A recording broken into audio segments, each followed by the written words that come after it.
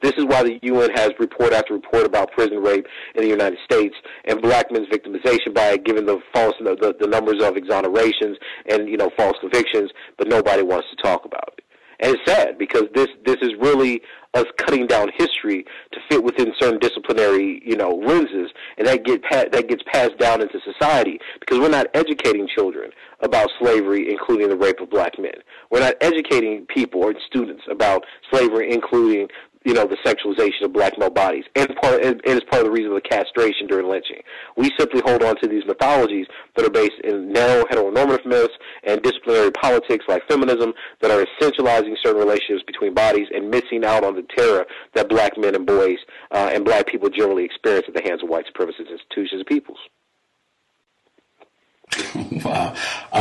I'm deviating just for a moment because I'm pretty sure I'm not going to lose my spot, but I'm deviating because what you just said, it jogged my memory when you were with us in 2014.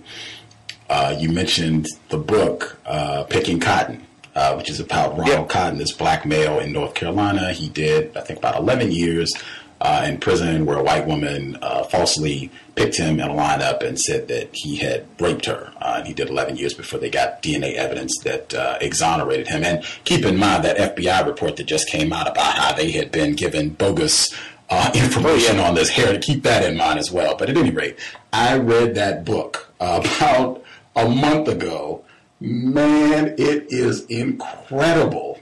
For listeners, it alternates, right? So it goes one chapter you hear from the white woman and she's giving her details about the trial and blah, blah, blah, and the night she was raped. And then the next chapter, it goes with Mr. Cotton, and he talks about his experience through all of this, the night he was picked out of the lineup and his 11 years in prison. Just to give you one quick anecdote, his family, they're coming to visit him. He's been in prison, as I said, closing in on a decade. They eventually even move him out of state. He's in prison in Tennessee, so he can't even see his family. So his family comes to visit him for Christmas, and they end up arriving, I think, 45 minutes late. And so the white guards don't allow them to see Mr. Cotton. And it takes a while for him to even figure this out. So he's stressed, wondering what's going on. He's all excited, blah, blah, blah. They brought all this food and nothing. I mean, it's heart-wrenching reading this, but it was so revealing because there would be chapters and segments where she would be just talking about how she wishes death on him and his family and, I hate him. But even when they find out that Mr. Cotton didn't rape her, they get the DNA results back, her first response is, oh my gosh, I need to get security. He's going to come kill me. He's going to be so mad. And his response is just, I'm moving forward. I don't wish anything back. I just want to move forward with my life and, go do about my business. I don't have any ill will for her. It was an amazing read on so many levels, and his quickness to forgive her. Just what you said sparked my memory. Do you have any thoughts or any profound things that you recall from the book? Well, I mean, I remember reading the book for the research I'm doing on this book, actually, which is on black men and false accusations, et cetera. I was struck by the conversational tone of it, that somehow it's okay. You see, this is the problem I have, is that it puts the burden on these black men who are exonerated to take the high road of forgiveness. And that's a theme that runs through the whole book, and it's something that I was very, very uncomfortable with. Because what ends up happening is that you see an injustice for a false rape accusation. And inevitably people say, well, even though that's true, the idea, the most important thing is that, we're prosecuting rape. But what we're not talking about is how rape has historically been used as a mechanism to oppress black men. So when we get these types of books, I think the problem is that it lends to this narrative that there's not a sexual violence against black men. You see what I'm saying? That we can look at this, that we can say, hey, this happened, but it was a mistake, and both people grew from it, as if there's something to grow, like you can grow from time in prison. And it's infuriating because there's so much denial about the specific sexual oppression that black men suffer at the hands of white women, both through rape and through, false incarceration or false accusations and convictions, that, there's no way that forgiveness should even be a part of that. You know, unless you're talking about at the individual level, like how do they deal with it? But you know, it's just like this situation with Glenn Ford. You know, and they did the video, and the DA put him in jail for 30 years, and he asked forgiveness, and the guy said no. And some people are like, wow, you know, this is spectacular. How did he say no? You're taking away black men's lives, poor working class black men's lives, and he ends up dying a few months later, you know, of cancer. So what does it mean to have a life lost? If your idea is that, well, as long as we protect the white woman, then everything becomes okay. Then it's justifiable. There's no way that you can legitimize or justify that type of thing.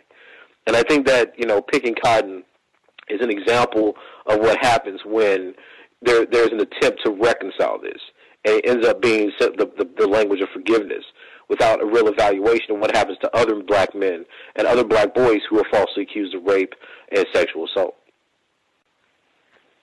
Even I think the title, at least for me, as I read it, I think the title says a lot.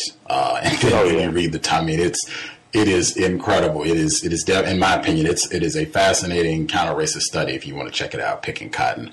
As I said, I was not. It's spectacular. It's really spectacular given what he went through. You know. Context of white supremacy. Gus T. Renegade in for another broadcast, hopefully to share constructive information on the system of white supremacy. Today's date, Thursday, December 30th, 2021. So I have been told this is our final book club study session of 2021. It even took me a while to realize 2022, if we get there, 10 years of the Cows Book Club. At some point, I'll have to do a roll call and read all the books that we have covered over the past decade, which is a pretty impressive list, if I do say so myself. But presently, we are reading Alice Sebold, Lucky, detailing the wrongful rape conviction of Mr. Anthony Broadwater, who served 16 years. We'll be picking up on Chapter 6. The audio segment that we heard at the beginning, that was Dr. Tommy J. Curry, guest on the program many, many times. That was specifically his 5th visit to the Cows in the spring of 2015. Incidentally, Dr. Curry, we read his book, The Man Knot, on the book club as well. That was back in 2018. At the time of that audio segment, The Man Knot had not even been published. He was talking about his research towards getting it published at the time. Anyway, that segment, you heard us discussing the book Picking Cotton. As explained, they take turns. White woman, just like Alice Sebold, picked out the wrong Negro, saying that he raped her. Matthew Cotton serves 11 years. Mr. Broadwater served 16 years. They actually got DNA evidence to exonerate Mr. Cotton in his case. That is, maybe we'll read that book at some point. But I thought that was so relevant, and just again to point out, why is that in a system of white supremacy? Why are there so many books, movies, plays about raping black males? Why is that so ubiquitous in the culture of white supremacy?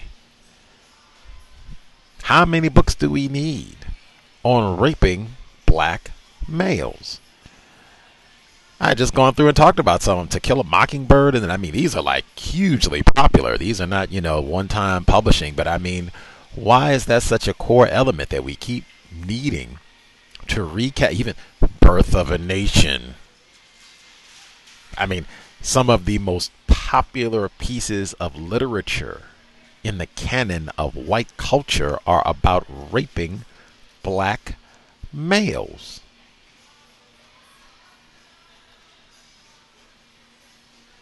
Gotta be a reason for that. You can go back and hear Dr. Curry, that entire broadcast where he talks about that, and not being able to think of a black male as a victim of sexual violence by white women or white men, can only conceive of the black male as a potential raping beast.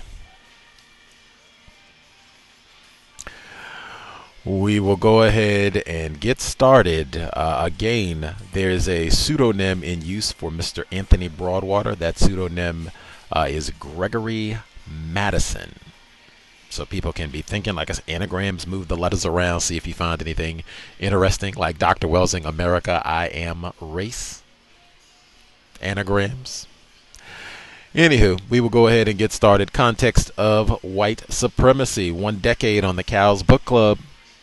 Alice Sebold, Lucky, audio segment number 1. In my senior year of high school, I had applied to 3 colleges: Syracuse University, Emerson College in Boston, and the University of Pennsylvania, where I was supposed to have gotten in, a cinch as a faculty child. I did not want to go to Penn, or at least that's how I remember it. I had watched my sister move in and then quickly out of a dorm on Penn's campus, bring her possessions back to my parents' house, and commute her first year. If I had to go to college, which I spent the better part of 4 years in high school saying I didn't want to do, I wanted it to have the benefit of being far away. My parents humored me. They were desperate for me to go to college. They saw it as an essential gateway, the thing that had changed their own lives, particularly my father's. Neither of his parents had finished high school, and the shame of this was like an ache to him. His academic achievements were fueled by a need to distance himself from his mother's bad grammar and his father's drunken, dirty jokes. In my junior year of high school, my father and I visited Emerson, where long-haired students he called throwbacks advised me on how to break what they saw as oppressive rules. "You aren't supposed to have any electrical appliances," said the resident assistant of the dorm we toured. He had dark brown dirty hair and a scruffy beard. To me, he looked like John the bus driver, who had driven me to school during junior high and had dropped out of high school. Both these boys had the smell of true, authentic rebellion. They reeked of pot. "I got a toaster oven and a hairdryer," this John boasted, pointing toward a grease-coated toaster oven wedged into a set of handmade shelves. "Never use 'em at the same time. That's the trick." Though amused, my father was also shocked by this boy. His mangy looks, his position of authority in the dorms. My father may have been divided. Emerson had the reputation of being an arty school in a town of monoliths, like Harvard and MIT. Even Boston University, whose campus we also visited and which my father praised, was far above Emerson's place on the food chain. But I liked Emerson. I liked how when we drove up to it and saw the sign, 2 of the letters were missing from it. This was my kind of place. I felt I could learn not to make toast and dry my hair at the same time. That night I had fun with my father. This is a rare event. My father does not have hobbies, wouldn't recognize a ball sport if the ball hit him in the head, and there are no cronies. There are only colleagues. The reason for relaxation of any kind is largely beyond him. "Fun is boring," he told me as a child, when I attempted to coax him into playing a board game I had set up on the floor. It became one of his favorite phrases. He meant it. But I'd always had a hint that my father could be different away from us and away from my mother, that he had fun in other countries or with his male graduate students. I liked to get my father alone, and on the trip to Emerson, he and I shared a hotel room to save money. The night after a long day in Boston, I slipped into the twin bed nearest the bathroom. My father went down to the lobby to read and perhaps make a call to my mother. I was wound up and couldn't sleep. Earlier, I had gotten a bucket of tiny ice cubes from the hallway. I planned my attack. I took the ice cubes and put them in my father's bed, right down near the feet. I saved the remainder and placed them by my bed. I feigned sleep when my father returned. He changed into his pajamas in the bathroom, brushed his teeth, turned out the light. I could see the outline of him as he pulled the covers back to get inside. I was elated, if a bit frightened. He might just be plain mad. I counted, and then it came. A ferocious yell, followed by cursing.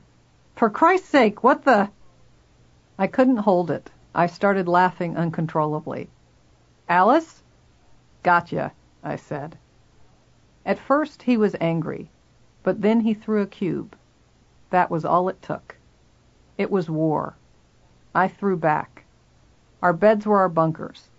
He threw great handfuls, and, retrieving them, I used them as individuals, firing off rounds timed to get him just as he was coming up to strike. He was laughing, and so was I. He had tried momentarily to be the parent, but he couldn't hold to it. I got what he thought was too hysterical, and reached what my mother called my hyperactive state. So we stopped. But before that, oh, to see my father joyful, laughing. At moments like this, I pretended my father was the big brother I'd never had. It was up to me to instigate, but when he was that repressed kid released, my whole heart wanted him to stay that way forever. Like a small-town girl might view Hollywood, I saw Syracuse as my big break. Compared with my sister's proximity to my parents, Syracuse was far away from home, far enough so that I could redefine myself against what I had once been. My roommate was Nancy Pike. She was a roly-poly, overexcited girl from Maine. In the summer, she had found out my name and written me a letter. It was 6 enthusiastic pages long, and regaled me with what she was bringing and their attendant definitions. "I have a hot pot. It is a little pot that looks like a coffee percolator, but it's really only for hot water, and has a plug that you plug in. It is great for making soups and water for tea, though you should never put soup directly in it." I dreaded meeting her. As my mother, father, and I arrived on move-in day, my head was swimming. This was my new life, and here were all the new people in it. A co-ed dorm held possibilities I dared not outline to my parents. My mother had on her Donna Reed face, which was a particularly sickly smile imbued with positive thinking, dredged up from I never understood where. My father wanted to get the stuff out of the car and get it over with. He was not made, as he pointed out many times that day, for heavy lifting. Nancy had gotten there first, chosen her bed, hung up a rainbow wall hanging, and begun to putter with her belongings. Her parents and siblings had stayed to meet me and my family. My mother's Donna Reed was cracking into panic. My father drew himself up to his full academic Ivy League professor height, the one from which he looked down on everybody who expressed interest in sports or daily life. "I was born 2 centuries too late," he is fond of saying, or, "I had no parents. I sprung from the earth whole and unique." My mother could always manage a zinger. "Your father looks down on everybody because from that height he's hoping they won't see his bad teeth." Weird Family Siebold meets Excited Family Pike. The Pikes filtered out and took Nancy to lunch. The word that suited them best, I think, is crestfallen. Their sweet daughter had drawn a super freak. Nancy and I didn't talk much in the first week. She would bubble, and I would lie in my bunk and stare at the ceiling. At the bright, happy orientation exercises that the resident assistants led us on, "Okay, we're going to play a game called Living Priorities. Write these down. Studying, volunteer work, rushing sororities. Can anyone tell me what they would choose as a priority and why?" My roommate had hand in air. During one interminable afternoon, when the girls of our floor sat cross-legged on the grass outside the dining hall, listening to a lecture on how to do laundry, I thought I had been dropped off at a camp for morons by my parents. I stomped into the dorm. It had been a week, and I had refused to go to the dining hall with the other girls for dinner. When Nancy asked why, I said I was fasting. Later, when I was hungry, I asked her to bring me food. "It has to be white food," I said. "No colors." Eric Satie ate only white food. My poor roommate brought home mounds of cottage cheese and giant pearl tapioca. I lay in bed, hating Syracuse, and listening to Eric Satie, from whose liner notes my new regime came. One night I heard noise in the room next to mine. Everyone else was at dinner. I went out into the hall. A door was slightly ajar. "Hello?" I said. It was the most beautiful girl on the floor, the one my mother had pointed out on move-in day. "Just be glad that gorgeous blonde isn't your roommate. The line of boys would be out the door." "Hello." I went in. She had just gotten a whole foot-locker of food sent from home. It was open against the wall. After a week of white food, it was an oasis. M&Ms and cookies and crackers and Starbursts and fruit leather, products I had never even heard of or wasn't allowed to have. But she wasn't eating. She was braiding her hair. A French braid. I expressed my admiration and told her I'd never been able to do more than simple braids. "I'll do it for you if you want." I sat on her bed, and she stood behind me and began to take the small pinches of hair and work a skull-numbingly tight French braid down the back of my head. She finished the braid, and I thanked her and looked in the mirror. We both sat and then laid down on the 2 twin beds in the room.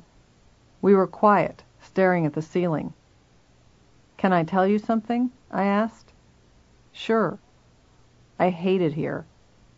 "Oh my God," she said, sitting up, flushed with permission. "I hate it here too." We ate our way through her trunk of food. I have a memory of actually sitting in the trunk with the food. But this can't be right, can it? Mary Alice's roommate was what we called experienced. She was from Brooklyn. Her name was Debbie, and her nickname was Double D. She smoked and thought little of us. She had a from-home boyfriend who was older, and I mean older, early 40s, but with the agelessness of Joey Ramone. He was a DJ somewhere and had a deep smoker's voice. When he visited, they went to hotels, and Debbie returned to the dorm with her cheeks flushed and clearly, again, disgusted by us. Mary Alice had long toes and would feed me crackers by digging them into the box. We dressed up in stupid outfits, and, with coupons from Cocoa Mix, sent away for a real Swiss Miss cardboard chalet. Debbie began two-timing her boyfriend with a male cheerleader from school. Her new boyfriend's name was Harry Weiner, and of course Mary Alice and I had endless fun with that. Once, on a dare, I hid inside the Swiss Miss chalet while Debbie and Harry went at it on the bed. At a certain point, dare or no, I felt too uncomfortable and crawled, on my hands and knees, with the cardboard chalet moving with me like some sort of cartoon spy's camouflage, over to the door to make my escape. Debbie was incensed. She put in for a room transfer. Mary Alice never stopped thanking me. Within a few weeks of the start of freshman year, a group of girls gathered in the hall outside our rooms. We sat on the floor with our backs against the walls, our legs outstretched or Indian style. The former homecoming queens or future flirts tucked their legs to one side, while the jocks on scholarship, like my friend Linda, didn't think twice about how they sat or looked while surrounded by their peers. Slowly the stories came out. Who was and wasn't a virgin. Some were obvious, like Sarah, who sold hash out of her black-lit room, where she had a stereo system that cost more than most of our father's cars, on which she played the classic stoner tracks of Traffic and Led Zepp. "Some guy's in there," her assigned roommate would say, and we would throw this girl a sleeping bag and tell her not to snore. Then there was Chippy. I'd never heard the word before, didn't know it meant whore, thought it actually was her name, and innocently said, "Hi, Chippy, how are you?" on the way to the showers one morning. She burst into tears and never talked to me again. There was also a girl who was a sophomore and lived at the end of the hall. She dated a townie and modeled for Joel Belfast, a semi-famous painter in the art department. The townie liked to chain her up to her bunk bed, and we would see her leather and ultra-suede bras and panties as she hurried to and from the lavatory in the morning. The townie rode a motorcycle and had an atrophied left leg. Once, on the night the campus security arrived because they were making so much noise, I saw the scar that rose up out of the top of his boot and snaked up past his hip and around the back of his body. She was stoned and screaming on the bed, where she remained chained up. Soon after, she moved into off-campus housing somewhere. These girls and Debbie were the only 4 on a hall of 50 that I knew for sure weren't virgins. The rest had to be, I assumed, because I was. But even Nancy told a story.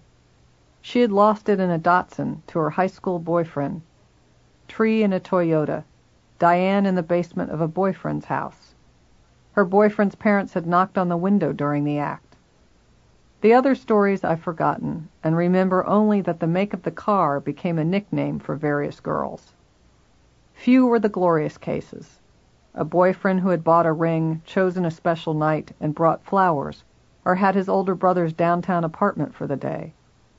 When these girls spoke, we didn't believe them anyway. It was better to say Datsun, or Toyota, or Ford. It was dues for a peer group, a way to belong. When that evening of revelation was through, Mary Alice and I, among those outside their rooms, were the only 2 virgins on the hall. These fumbled sexual exploits in the backs of cars or in the basements of someone's parents' house seem wonderful to me. Nancy was ashamed of having lost it, as we all called virginity, in a Datsun, but it was, after all, a normal part of growing up. In letters sent me over the breaks that year, Tree and Nancy were spending every night with their high school boyfriends. For Tree, there was talk of a ring being bought. These girls began to take over my landscape. I also got letters from the boys I'd worked with at my summer job after high school, particularly an older guy named Gene. I begged Gene to send me a photo. Of course, I pretended to the other girls he was more than just a friend, and I wanted evidence to show around. The photo he sent me was clearly a few years old. He was thinner and had more hair, but there was the handlebar mustache that shouted out man. When I finally got the photo, late in the first semester, I showed it around. Mary Alice cut to the core. "Is it the 70s still? I feel a disco ball dropping down." Nancy pretended to be impressed, but she and Tree were too busy keeping connected with their real boyfriends, boys they'd gone to high school with, whom they had promised to marry someday. For her part, Mary Alice was obsessed with, in order, Bruce Springsteen, Keith Richards, and Mick Jagger. On the subject of Bruce, for he was our familiar, she was apoplectic. For her birthday, I got a T-shirt made, Mrs. Bruce Springsteen, it said, in puffy, too big iron-on letters. She slept in it every night. Honestly, when I look back, I can say I was in love with Mary Alice for most of my freshman year. I loved watching her get away with things and being a troop member in her carefully planned-out escapades. Stealing a sheet cake from the dining hall became an operation worthy of James Bond. It involved discovering the tunnel between 2 dorms that led to the odd door that was always locked. There were keys that needed to be stolen, and people who needed to be distracted, and finally, late at night, pink cake that needed to be disguised and hustled up to our rooms. But my dorm girlfriends were also fond of the bars on nearby Marshall Street, and by spring they went regularly to fraternity keg parties. I hated fraternity parties. "We're just meat," I yelled above the music to Tree, who was ahead of me in the line for the keg. "So what?" she shouted back. "It's fun." Tree became a little sister. Mary Alice was always popular, no matter how she felt. No fraternity house would turn away a natural blonde and her attendant friends. I was taking a poetry class, and in it there were 2 boys, Casey Hartman and Ken Childs, who were unlike any in my dorm. They were sophomores, so I thought of them as mature. They were art students, taking the poetry class as an elective. They showed me the art building, a beautiful old thing that was yet to be restored. It had studios in it with carpeted platforms for the models in the life studies classes, and old couches and chairs that the students crashed in. It smelled like paint and turpentine, and was open all night so that students could work because, unlike most majors, you couldn't do your homework for things like metal welding in your room. They pointed out a decent Chinese restaurant, and Ken took me to the Emerson Museum in downtown Syracuse. I began to wait for them outside their classes and go to the art openings they and their friends had. They were both from Troy, New York. Casey was on a creative fellowship and never had money. I would run into him, and he would be having tea 3 times from the same bag for dinner. I only knew pieces of Casey's story. His father was in jail. His mother was dead. It was Casey whom I had a crush on, but he didn't trust all the liberal arts girls who found him romantic. His scars from a birthmark and beatings, things they wanted to cure. He talked fast, like an erupting coffee pot, and sometimes didn't make sense. I didn't care. He was a freak, and so much more human, I believed, than the boys in fraternities or in my dining hall. But Ken was the one who liked me, and who, like me, liked to talk. The 3 of us formed a frustrated triangle. I complained about how many of the girls at Marion were so experienced and how I felt lame. Ken and Casey were quiet at first, but then it came out. They felt lame too. When there was a party at the dorm, and kegs were allowed in your room back then, I would leave and go walk on the quad. I would end up in the art building, making instant coffee in the basement, and then sit for hours reading Emily Dickinson or Louise Bogan in the spring-shot sofas and chairs spotted throughout the building. I began to think of this place as my home.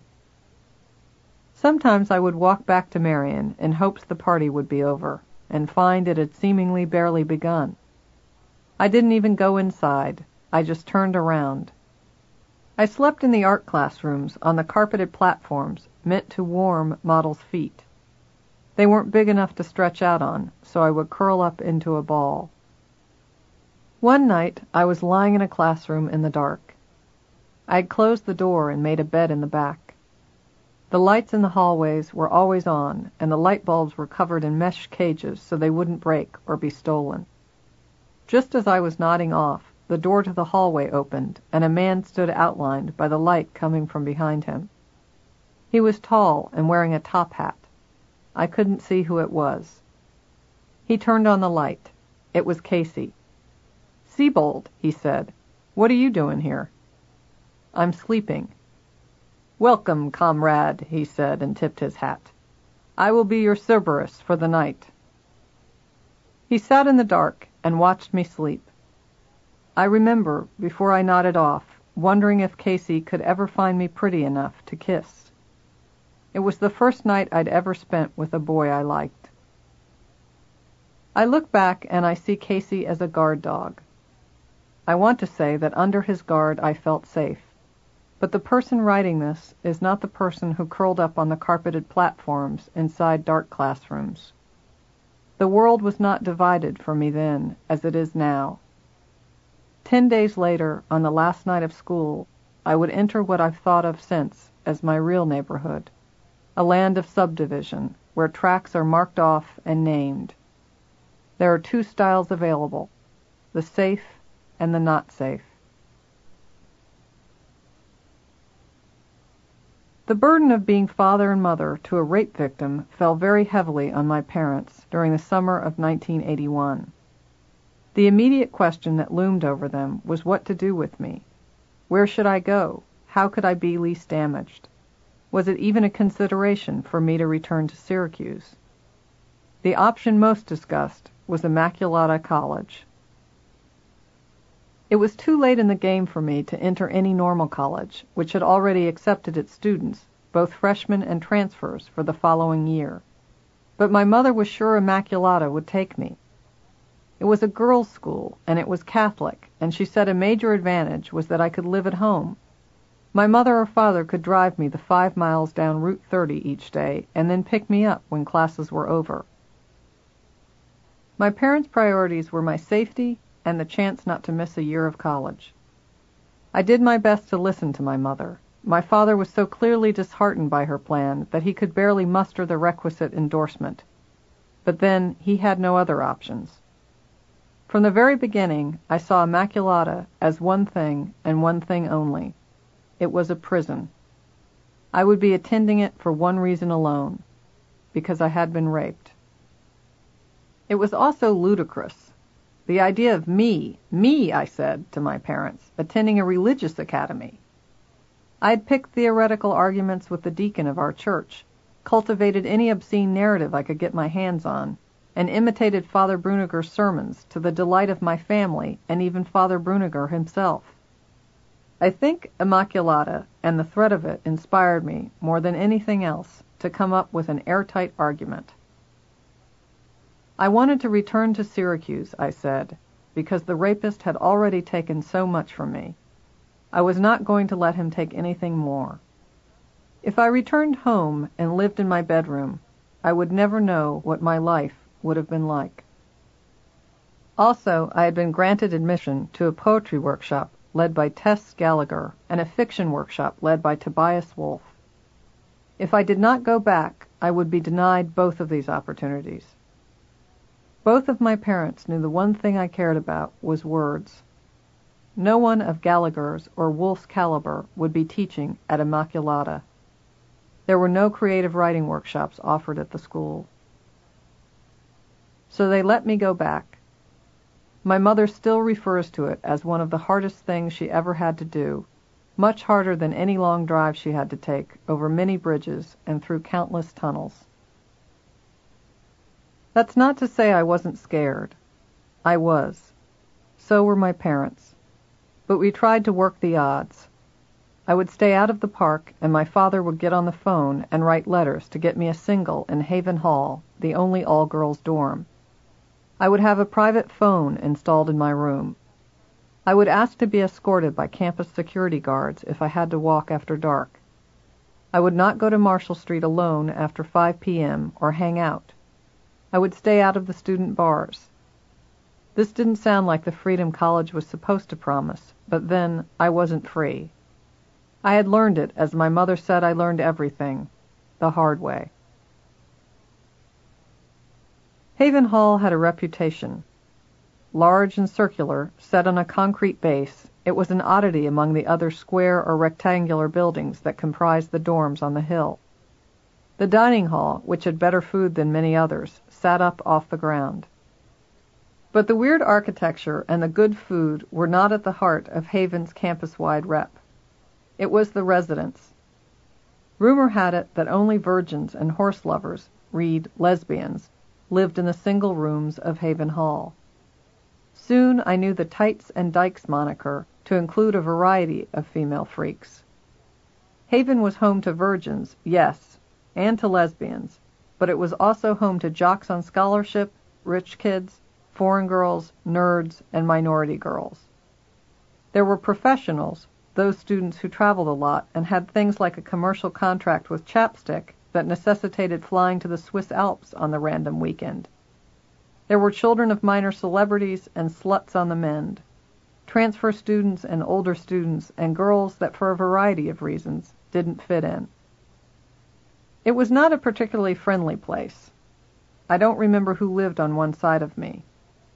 The girl on the other, an Israeli from Queens, who was attending the S.I. Newhouse School of Communications and who practiced her radio voice incessantly, was not my friend. Mary Alice and the girls from freshman year, Tree, Diane, Nancy, and Linda, all lived in Kimmel Hall, sister to Marion Hall. I moved into Haven, said goodbye to my parents, and stayed in my room. The next day I traversed the road from Haven to Kimmel, my skin on fire. I was taking in everyone, looking for him. Because Kimmel was a sophomore dorm, and many of the people from Marion had naturally ended up in Kimmel, I knew most of the girls and boys who lived there. They knew me too. It was as if, when they caught sight of me, they had seen a ghost. No one expected I would come back to campus. The fact that I did made me weirder still. Somehow my return licensed them to judge me. After all, by returning, hadn't I asked for this? In the lobby of Kimmel, I ran into 2 boys who had lived below me the year before. They stopped dead when they saw me, but didn't speak. I looked down, stood in front of the elevator, and pressed the button. A few other boys came in the front door and greeted them. I didn't turn around, but when the elevator arrived, I stepped in and turned to face the front. As the doors closed, I saw 5 boys standing there, staring at me. I could hear it without needing to stick around. "That's the girl that got raped the last day of school," one of the boys who knew me would say. What else they said and what they wondered, I've kept myself from imagining. I was having enough trouble just walking paths and riding elevators. But the second floor was a girls' hall, so I thought the worst was over. I was wrong. I got off the elevator and someone rushed to me, a girl I had barely known from freshman year. "Oh, Alice," she said, her voice dripping. She took my hand without asking and held it. "You've come back." "Yes," I said. I stood there and looked at her. I had a memory of borrowing her toothpaste once in the bathroom. How can I describe her look? She was oozing. She was sorry for me and thrilled to be talking to me. She was holding the hand of the girl who had been raped on the last day of school freshman year. "I didn't think you'd return," she said. I wanted my hand back. The elevator had descended and risen again. A crowd of girls got off. "Mary Beth," the girl standing with me said. "Mary Beth, over here." Mary Beth, a plain, homely girl whom I didn't recognize, came over. "This is Alice. She lived on the hall in Marion with me last year." Mary Beth blinked. Why didn't I move, walk down the hall and get away? I don't know. I think I was too stunned. I was understanding a language I'd never keyed into before. "This is Alice," translated to, "the girl I told you about, you know, the raped one." Mary Beth's blink told me that. If it hadn't, her next comment sure did. "Wow," this homely girl said. "Sue's told me all about you." Mary Alice interrupted this exchange, coming out of her room nearby and seeing me. Often, because of Mary Alice's beauty, people thought of her as a snob if she didn't go out of her way with them. But for me, in a moment like this, people's reactions to her were a plus. I was still in love with her, and now my adulation included everything she was that I no longer was. Fearless, faith-filled, innocent. She took me to her room, which she was sharing with Tree. All the girls of freshman year, save Nancy, were there. Tree tried with me, but we would never recover from that moment in the shower after the rape. I was uncomfortable. Then there was Diane. She was patterning herself so heavily after Mary Alice, imitating her language and trying to compete in coming up with dopey schemes, that I didn't trust her. She greeted me kindly, if eagerly, and watched our mutual idol for her cues. Linda stayed by the window. I had liked Linda. She was muscular and tan and had close-cropped black curls. I liked to think of her as the jock version of me, an outsider who got along by having something that distinguished her in the group. She was a top-rung athlete. I was a weirdo, just funny enough to fit in. Perhaps it was a kind of guilt at the memory of passing out that accounted for Linda's inability to meet my gaze for very long. I don't remember who it was that day, or how it got around to this, but someone asked me why I had even come back. It was aggressive. The tone it was asked in implied that in having come back I had done something wrong, something not normal. Mary Alice caught the tone and didn't like it. She said something short and sweet, like, "Because it's her fucking right," and we left the room. I counted my blessing in Mary Alice and didn't stop to count my losses. I was back in school. I had classes to attend. Some first impressions are indelible, like mine of Tess Gallagher. I was registered for 2 of her classes, her workshop and a sophomore-level survey course of literature. The survey course was at 8:30 a.m., 2 days a week, not a popular time slot. She walked in and strode to the front of the room. I was sitting in the back. The first day sizing up ritual began. She was not a dinosaur. This was good. She had long brown hair held back by combs near her temples. This hinted at an underlying humanity. Most noticeable, though, were her highly arched eyebrows and Cupid's bow lips. I took this all in while she stood silent in front of us and waited for the stragglers to settle and for backpacks to be zipped or unzipped. I had pencils ready, a notebook out. She sang. She sang an Irish ballad a cappella. Her voice was at once lusty and timorous. She held notes bravely, and we stared. She was happy and mournful. She finished. We were stunned. I don't think anyone said anything, no dumb questions about whether they were in the right class. My heart, for the first time back in Syracuse, filled up. I was sitting in the presence of something special. That ballad confirmed my choice to return. "Now," she said, looking at us keenly, "if I can sing a ballad a cappella at 8:30 in the morning, you can come to class on time. If you think that's something you can't manage, then drop." "Yes," I said inside my head. "Yes."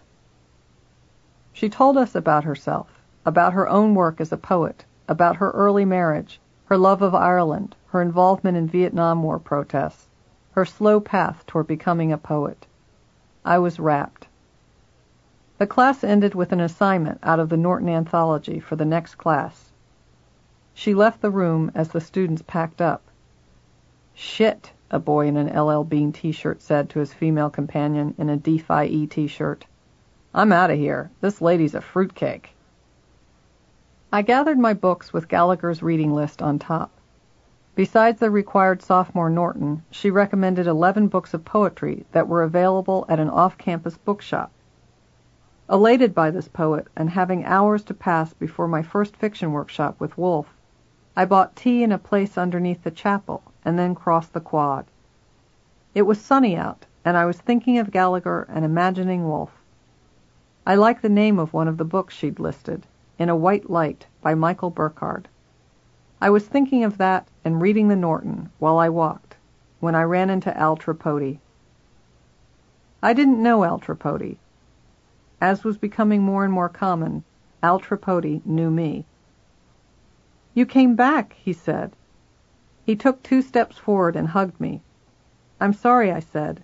"I don't know you." "Oh yeah," he said, "of course. I'm just so happy to see you." He had startled me, but he was happy, truly so. I could see it in his eyes. He was an older student, balding, and with a vibrant mustache that struggled for attention with his blue eyes. His face may have seemed older than he was.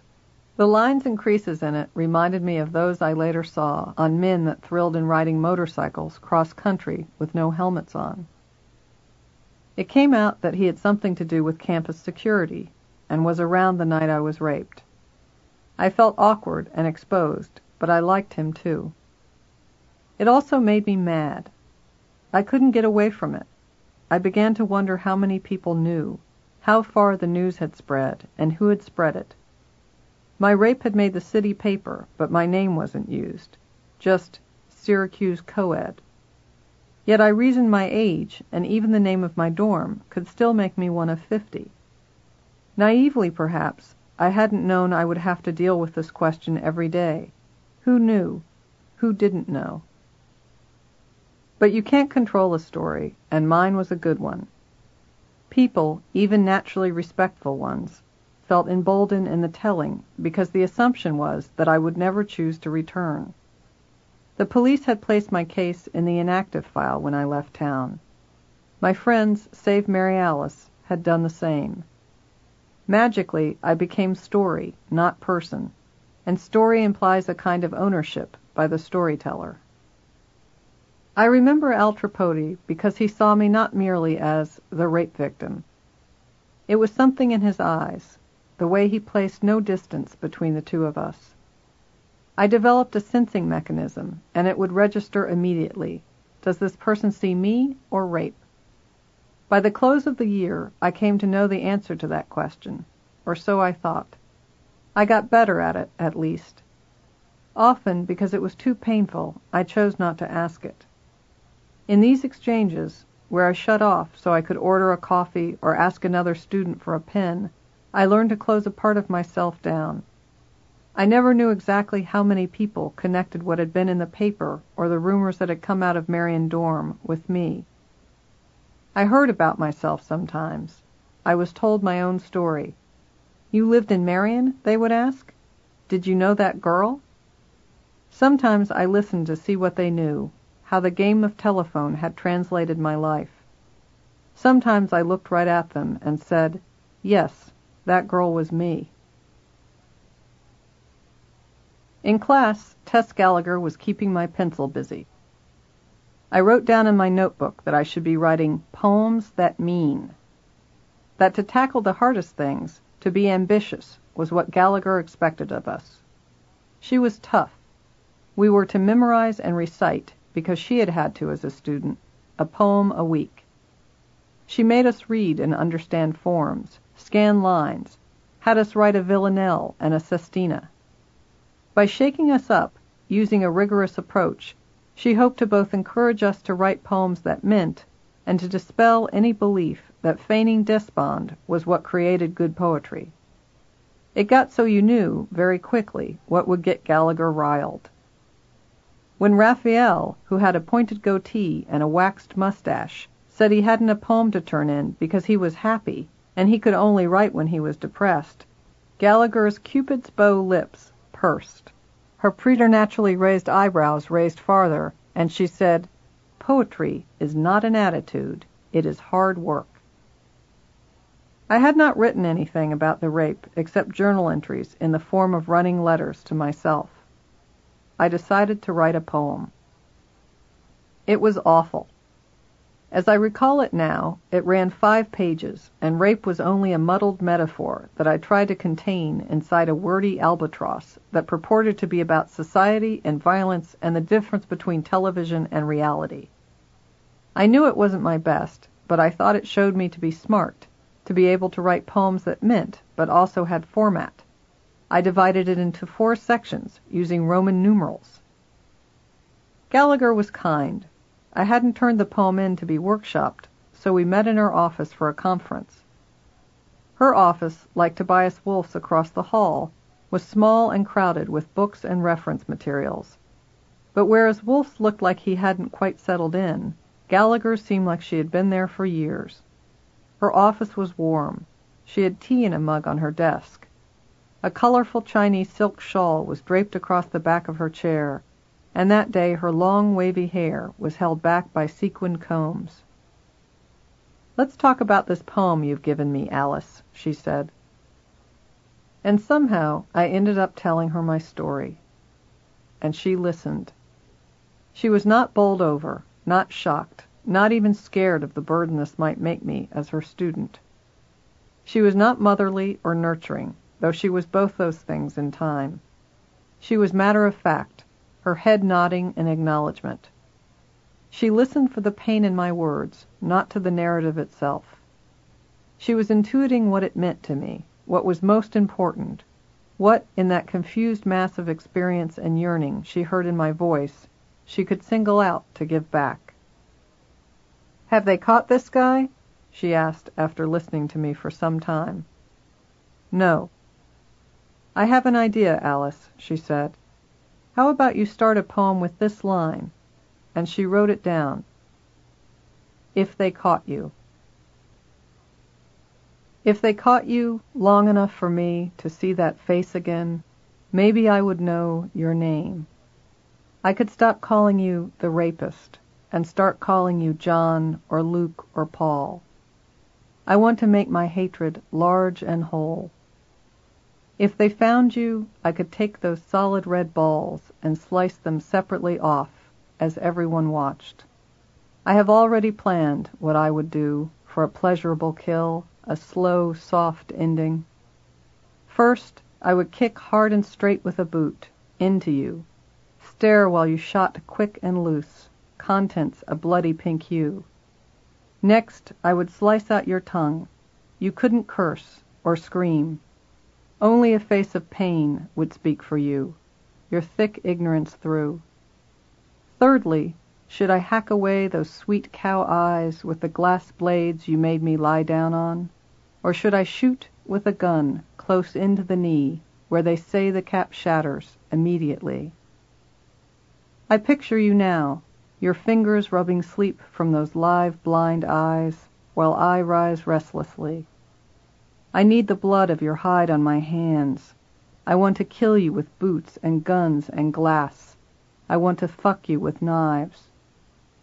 Come to me, come to me, come die and lie beside me. When I finished this poem, I was shaking. I was in my room at Haven Hall. Despite its wobbles as a poem, its heavily Plath-influenced rhymes are what Gallagher later called overkill in many places. It was the first time I'd addressed the rapist directly. I was speaking to him. Gallagher loved it. Now that's the ticket, she said to me. I had written an important poem, she told me, and she wanted it to be workshopped. This was a big step. This meant sitting in a room with 14 strangers, one of them, as it happened, Al Tripodi, and basically telling them I had been raped. Buoyed by Gallagher, but still afraid, I agreed to do it.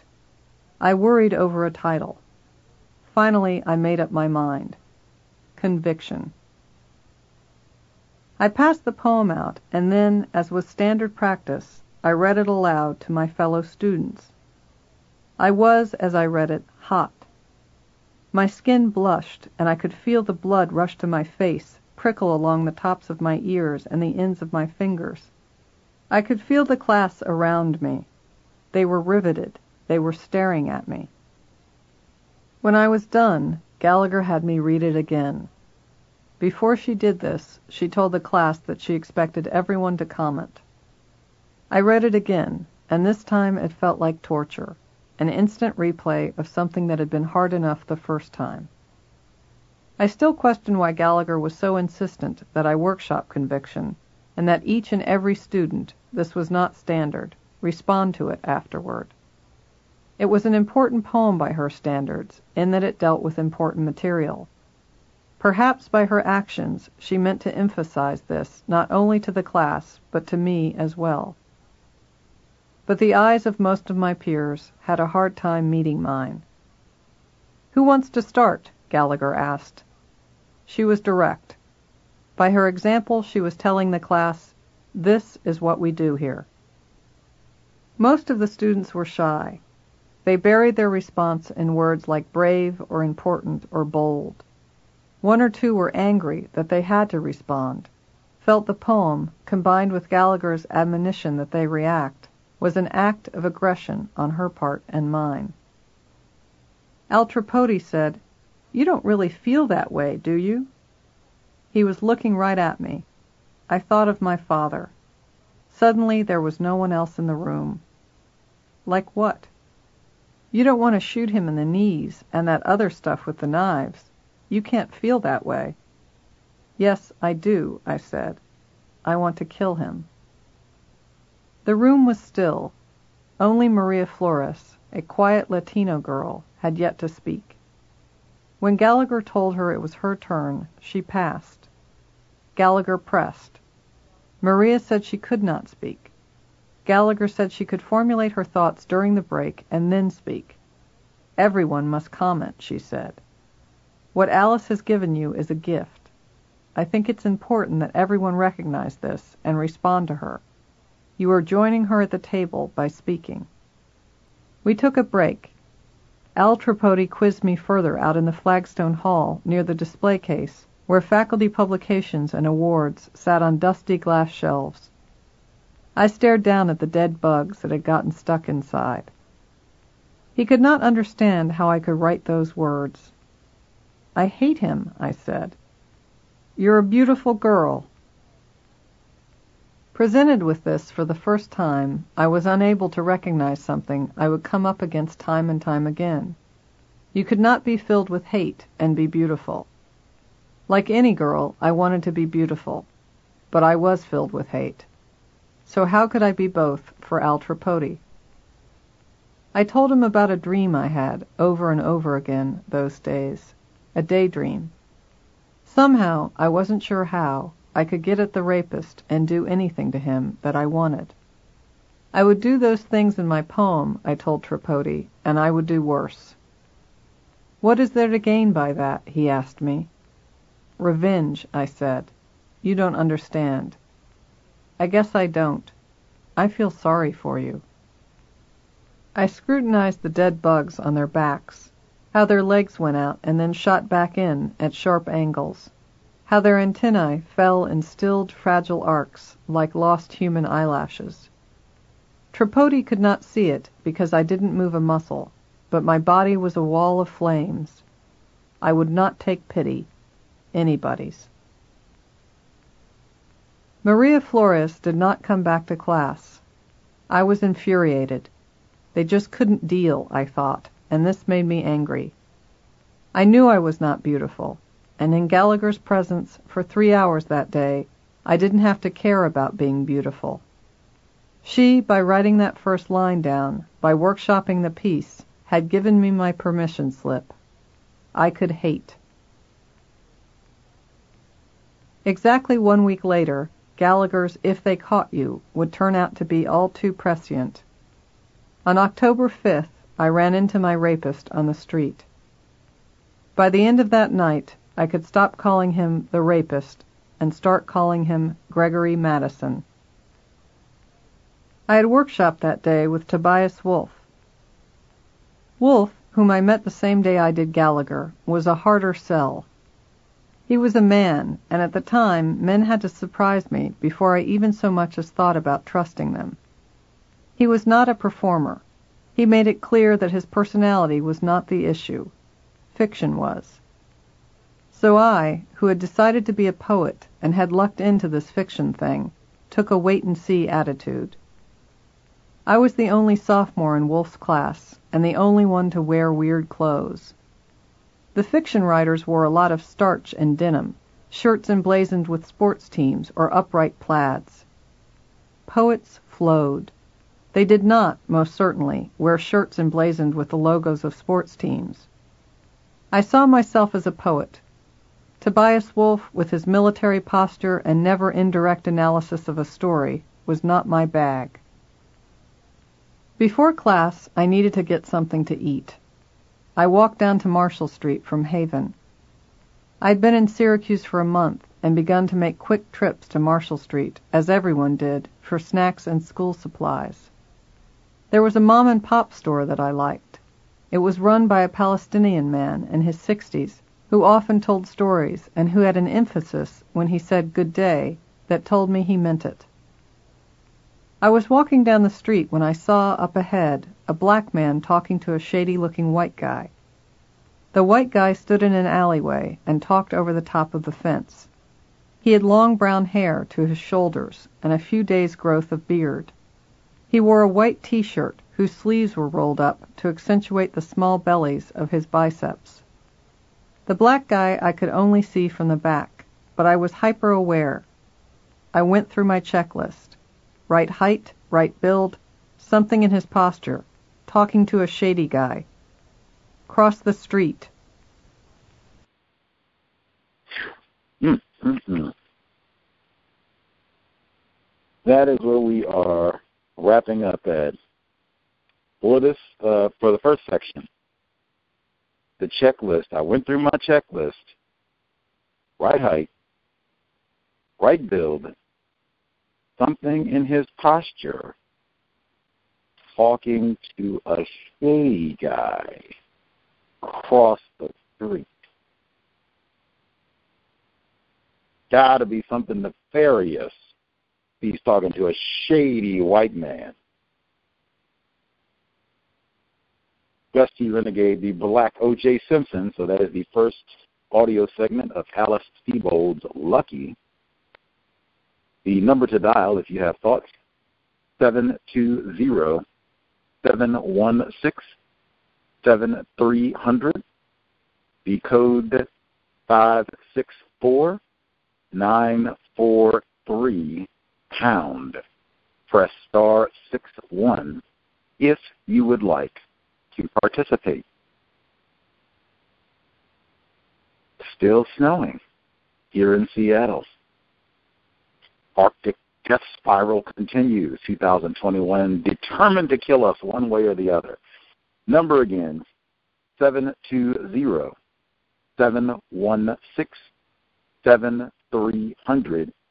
Decode 564943 pound. Press star 61 if you would like to participate. The email is untiljustice@gmail.com. Untiljustice@gmail.com. Feel free to write in. Lots of folks emailed. I don't know if that just means people were, maybe they're snowed in too, so they don't have anything to do, so they can listen to the book club. Would be. And or they might just be intrigued. I told folks about the book, so folks might be listening in. Feel free to email untiljustice@gmail.com. See if we can get through all of the letters for this week. So email number 1. Greetings. I wanted to comment on this study session just to put things into perspective about the act of rape. White women in particular have done an unfortunate job in distorting the word rape. When people think rape, they assume a man grabbing a woman and taking them to some alley and beating them up and raping them, and the woman screaming and yelling, no. Does that happen? Yes. But that's a rare form of rape. Most rapes are by people you know, close, intimate partners and spouses. Jeffrey Epstein. I was even taught by a white female teacher that if you don't say no, then it's not rape.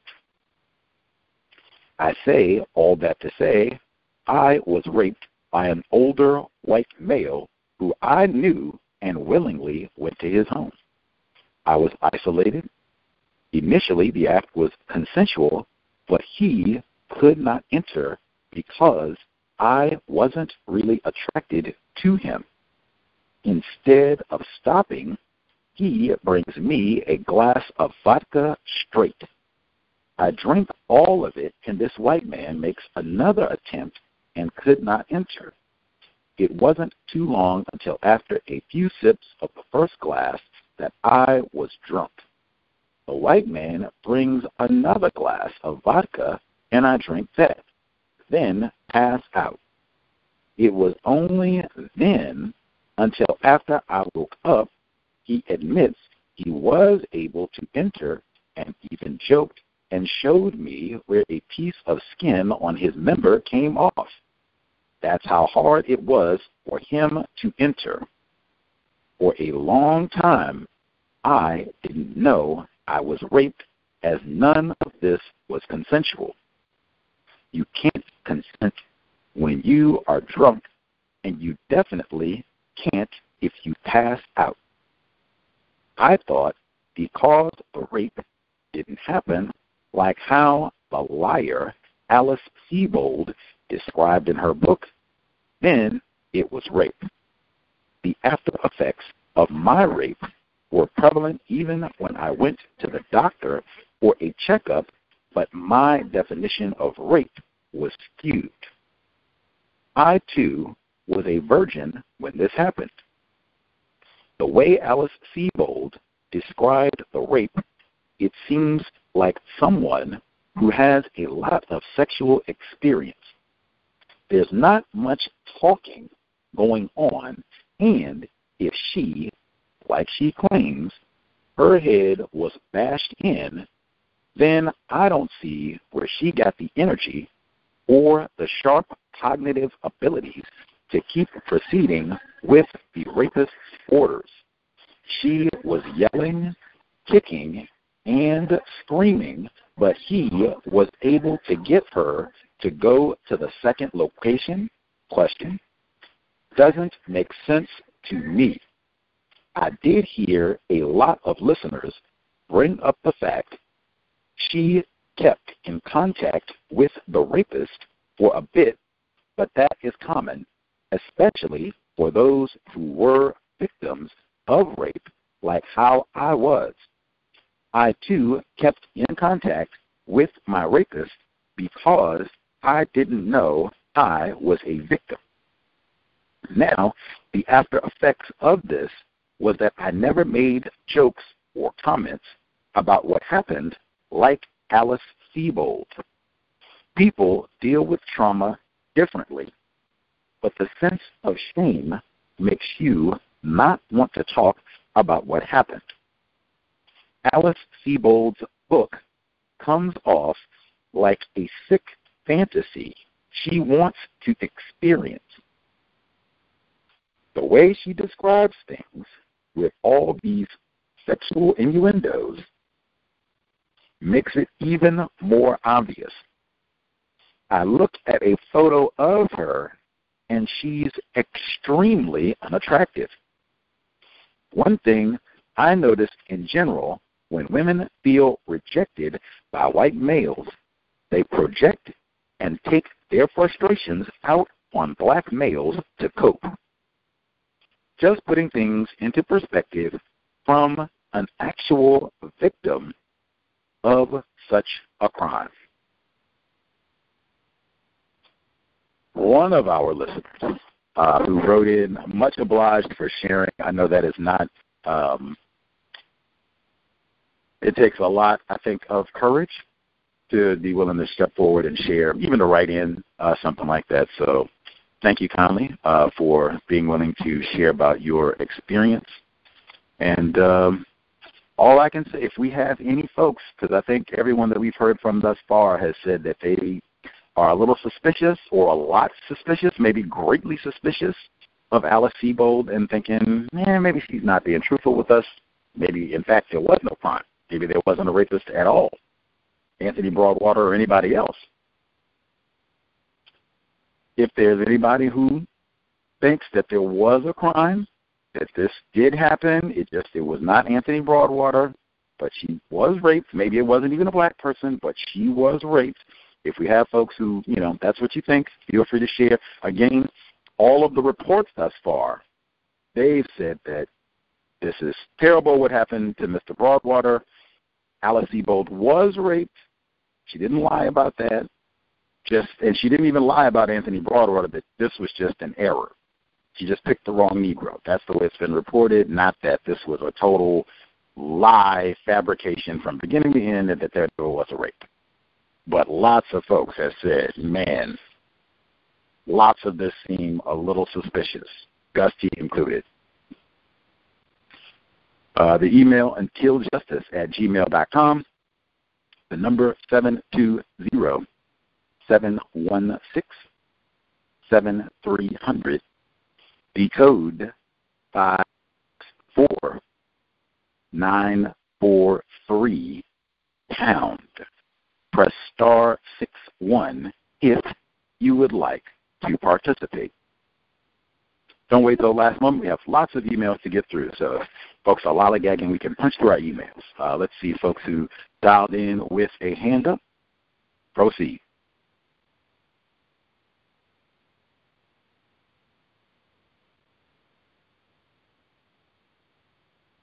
May I be heard? Let's see. Dread138. Yes, sir. Yes. Good evening, callers. Good evening, listeners. Good evening, Gus. I took on your homework, and the Gregory Madison anagram. Just by viewing it, you can form the word Negro, and then I used the anagram generator, and it generated quite a few words: syndrome, demagogy. I'm not pronouncing it right, and endogamy, ENDOGMEAY, ENDOGAMY,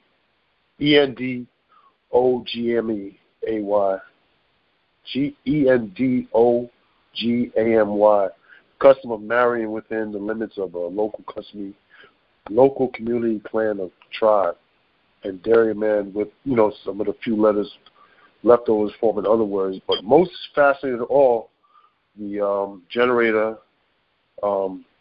generated the word misandry, egg, and or as a result. Let's see, in chapter 6, the whole passage about Eric Satie eating only white food I found stuck out to me as a fascinating thing. And the continued focus on white female virginity, that whole section of Harry Weiner and her continued preoccupation with the genitalia, perhaps is a Wellesley moment. And then the other section where she talks about Chippy, she's feigning ignorance about the importance of the words, but her family have debates about definitions and words, and she wants to be a poet, yet doesn't know Chippy as a pejorative. And one last thing I want to offer, I actually got a hold of the paperback of Lucky, which offers a reader questions and a transcript, which mirrors the posting you had for Charlie Rose, where I guess it came out about the same time, 2002. So if you would like me to send that to you, I'll send it to you. So it's a PDF of different questions to people who have that might be participating in the book club, and one definitely does cover the question of race, and some of the questions. I'll come back to that, but that'll be my line for now. Thank you.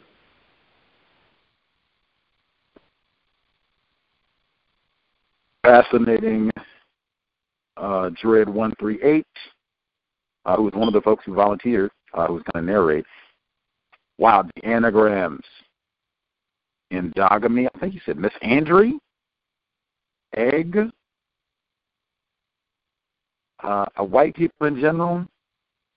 Boggle and all of that, where you're scrambling letters around to make new words and seeing how many different words that you can make out of, one or two words maybe. Those are huge games amongst white people. And if her family is having brawls at the dinner table where they got to go get, the enormous unabridged dictionary, and she's taking poetry classes in school and all the rest of it and writing books, that seems like a household where they may know about anagrams. Just maybe. Much obliged, Dread 138, homework assignment. I would love the PDF if it's not too much trouble. If you can send it along, I guess, email. I'll share with other folks if they're interested in, homework. Let's see. Other folks who dialed in with the hand up.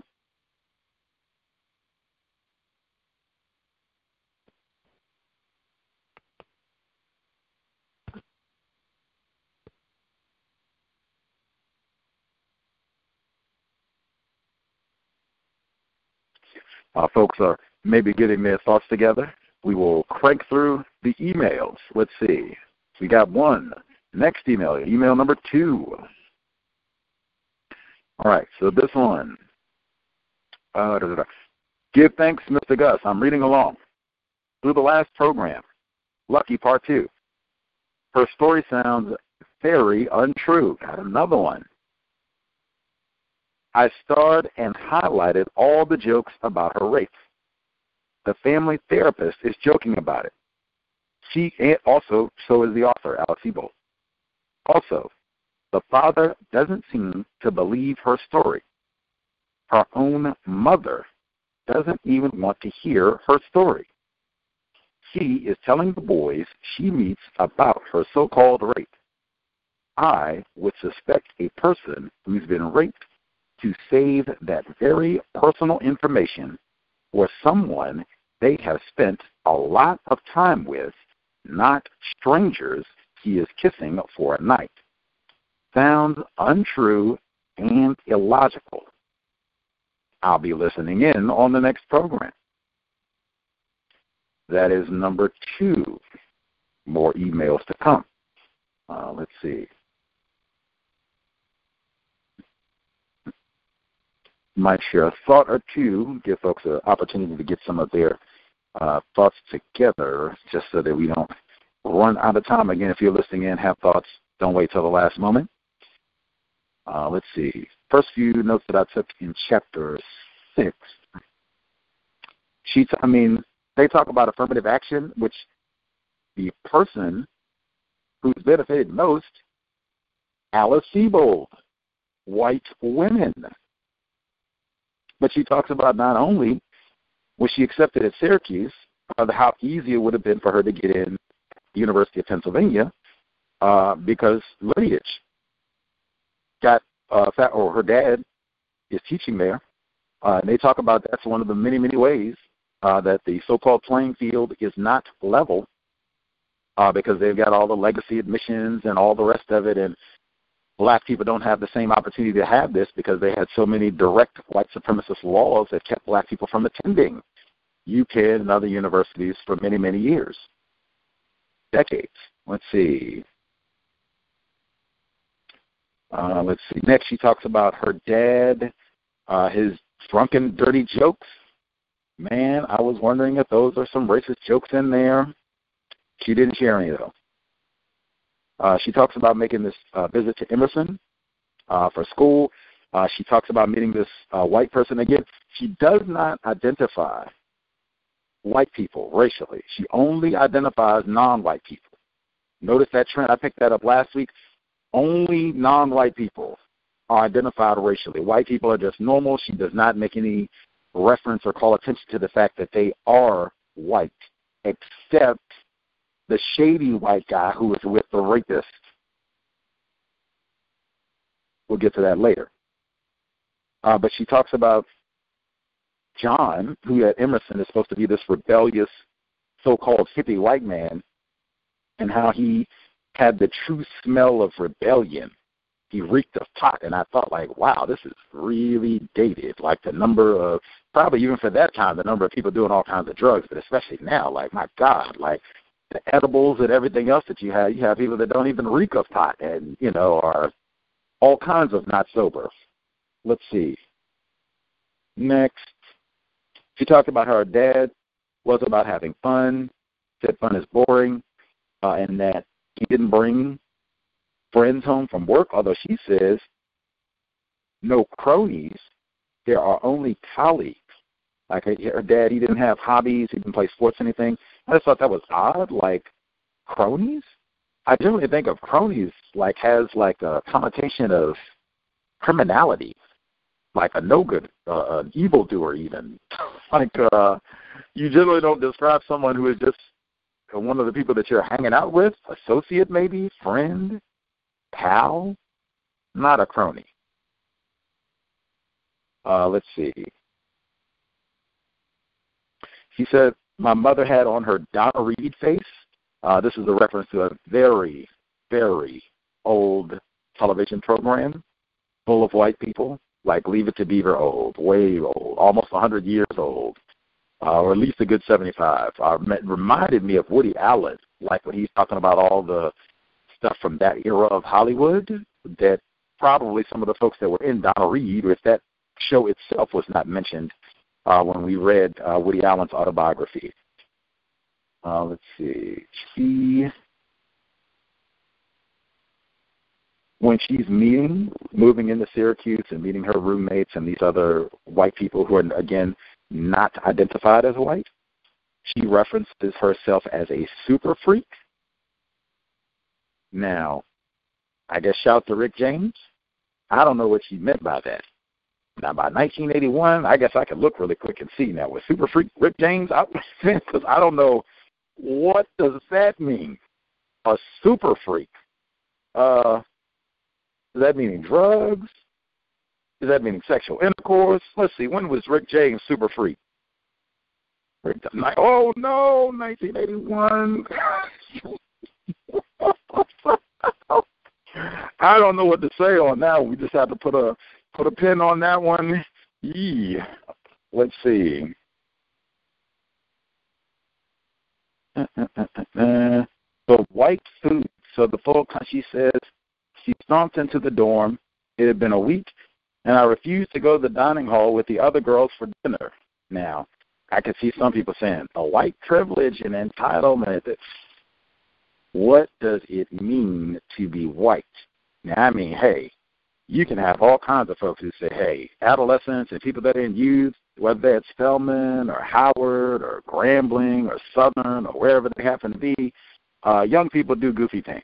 You know, they're still trying to mature, and that's why they're students. They're still learning, you know. I reckon I don't know how many black people at Spelman or Morehouse or North Carolina A&T. I'm not going to the dining hall. I'm staying away. I don't want to go hang out with them. Bring me some food here. What? I guess. And then only white food. I have no idea who would pick such a diet. And that sounds about as unhealthy as just eating, I don't know, like cheeseburgers every day, all day long. I mean, only white cottage. Did you hear me? Cottage cheese, tapioca. I was thinking white rice. What are you going to be eating? White bread? You're so limited. Most of the healthy foods that they tell you to eat have lots of color. That's how you know you got the nutrients. That is at least one thing that we got from Nutricide. Second worst. Oh, that's the worst book ever. Colors.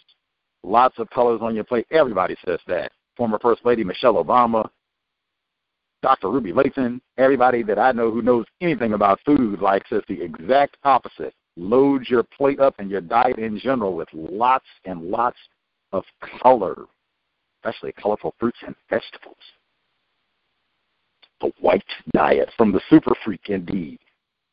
And then they come back from that nonsense, right? So it's, I'm only eating white foods, to she meets this white woman, Mary Alice, blonde-haired white woman, and I want to make sure I get the correct white woman. Yes, Mary Alice. So she meets this blonde white woman who gets a trunk full of junk food, M&Ms. What did she say? Here we go. M&Ms, cookies, crackers, Starbursts, and fruit leather. Straight nonsense, stuff that'll kill you. Processed sugar, super processed. When we talk about colors, not Starbursts and whatever you can get in the candy aisle, licorice sticks and M&Ms and all chocolate, that's well as you want me to. Fruits, that real fruits, not the made-up wax nonsense that they put all kinds of dye and color and sugar in it. So they ate their way through her trunk of food. Now, she had already talked about having weight problems, gaining 15 pounds her freshman year. Eating this sort of nonsense, I can totally understand. And then you complain about the weight and want to fast and all of that. Just eat healthy foods. Go to the dining hall. Get some fruits and vegetables. Stop stealing sheet cakes. Let's see. Oh, my God. Now, you want to talk about rape culture. Now, we heard about UPenn last week. She went to visit her sister's institution where they bragged about raping a white female, put the images on the elevator and what have you. School said it was her fault. Now, this time around, she's talking about Mary Alice's roommate. She said her roommate had a from-home boyfriend who was older, and I mean older, early 40s, but with the agelessness of Joey Ramone. I don't know who Joey Ramone is. I don't really care, truthfully, if somebody wants to see who he is. I know who Rick James is. Maybe I should look him up, too. But, I mean, and that is real common. Jeffrey Epstein, we're reading this right in the middle of Ghislaine Maxwell being convicted yesterday, 5 counts, sexually trafficking young girls, child rapists. This is real common. In fact, this, I would say, is way more common than old Gregory Madison, old Anthony Broadwater, leaping out from the bushes and raping a white woman. No. It is way, way, way more. Just caller wrote in, I think. Jeffrey Epstein. They might not have all the money to do that, but these older white guys, oh, my God, rampant. They don't even have to be 40 per se, but just older white guys that are able to take advantage of these younger, I mean, college age. Hey, I'm even thinking younger than that, but I mean certainly colleges and universities. That is super rampant, almost cliche. Even professors and what have you, they got to have scandals and rules about that. You don't have tons of books and what have you indicting all of the older white guys who've done all this. Jeffrey Epstein, that's kind of a new phenomenon. Why it got so much attention? Because that doesn't even happen. But we talk about the black rapist, old Gregory Madison, every day. And I mean, 40, if this is like, man, we're talking these could be freshman students. Are we talking about like a 18-year-old? 17 could be sometimes, 19, with a 43-year-old, like you're old enough to be this child's father. And wait a minute, we didn't even finish. Let's continue, because see, let's go through white culture.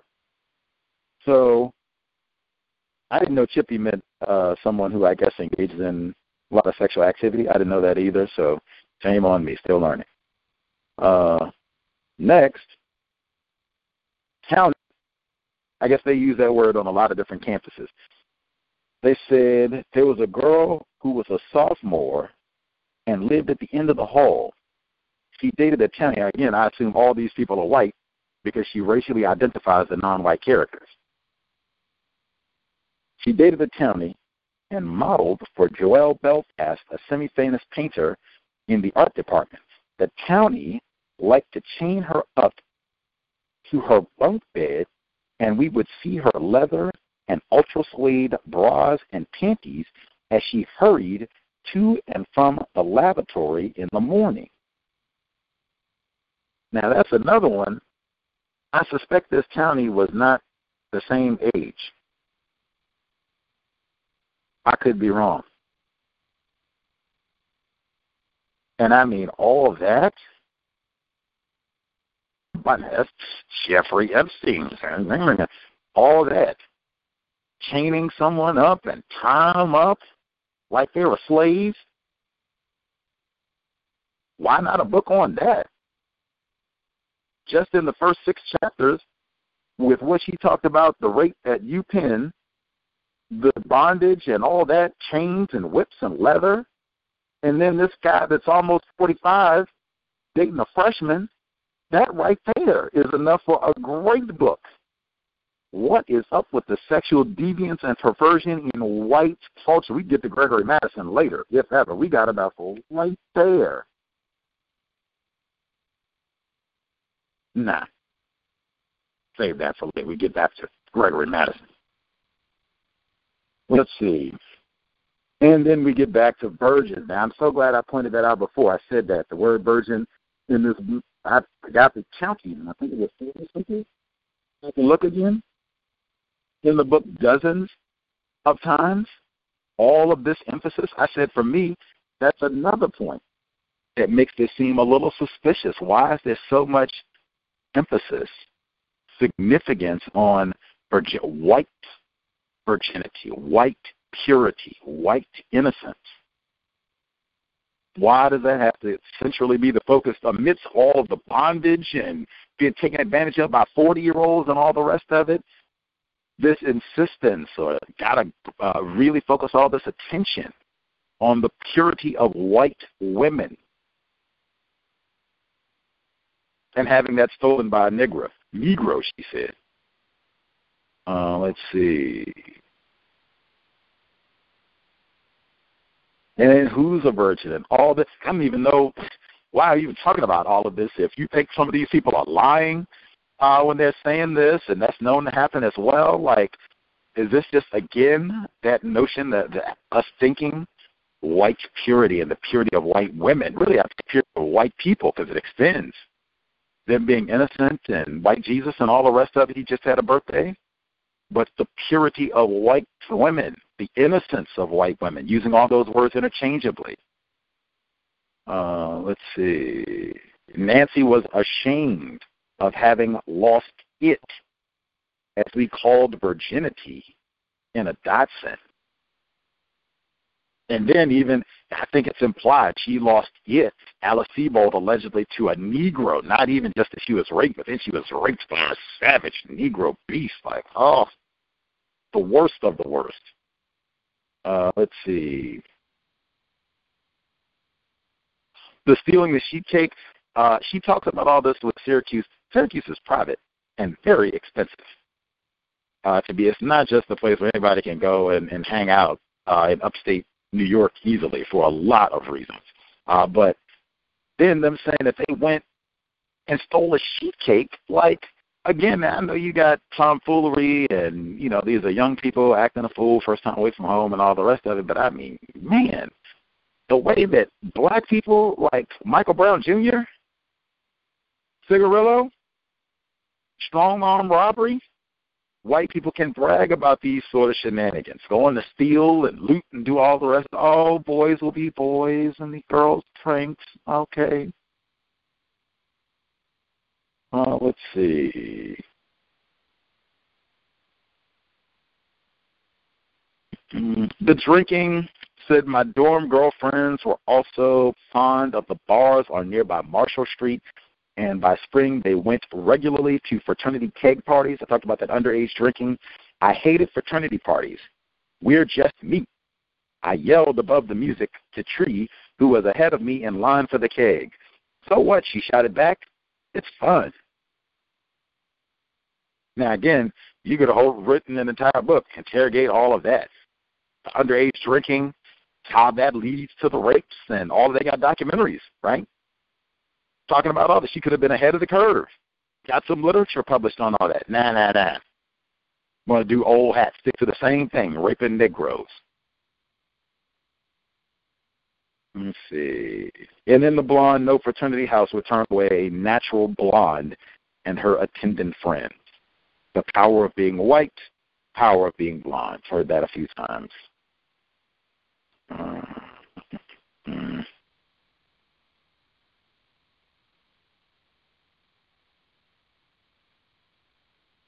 Virgins, and calling attention to non-white people. This will be the last one I'll get in for right now, and then I'll see if other folks have any. I have other emails.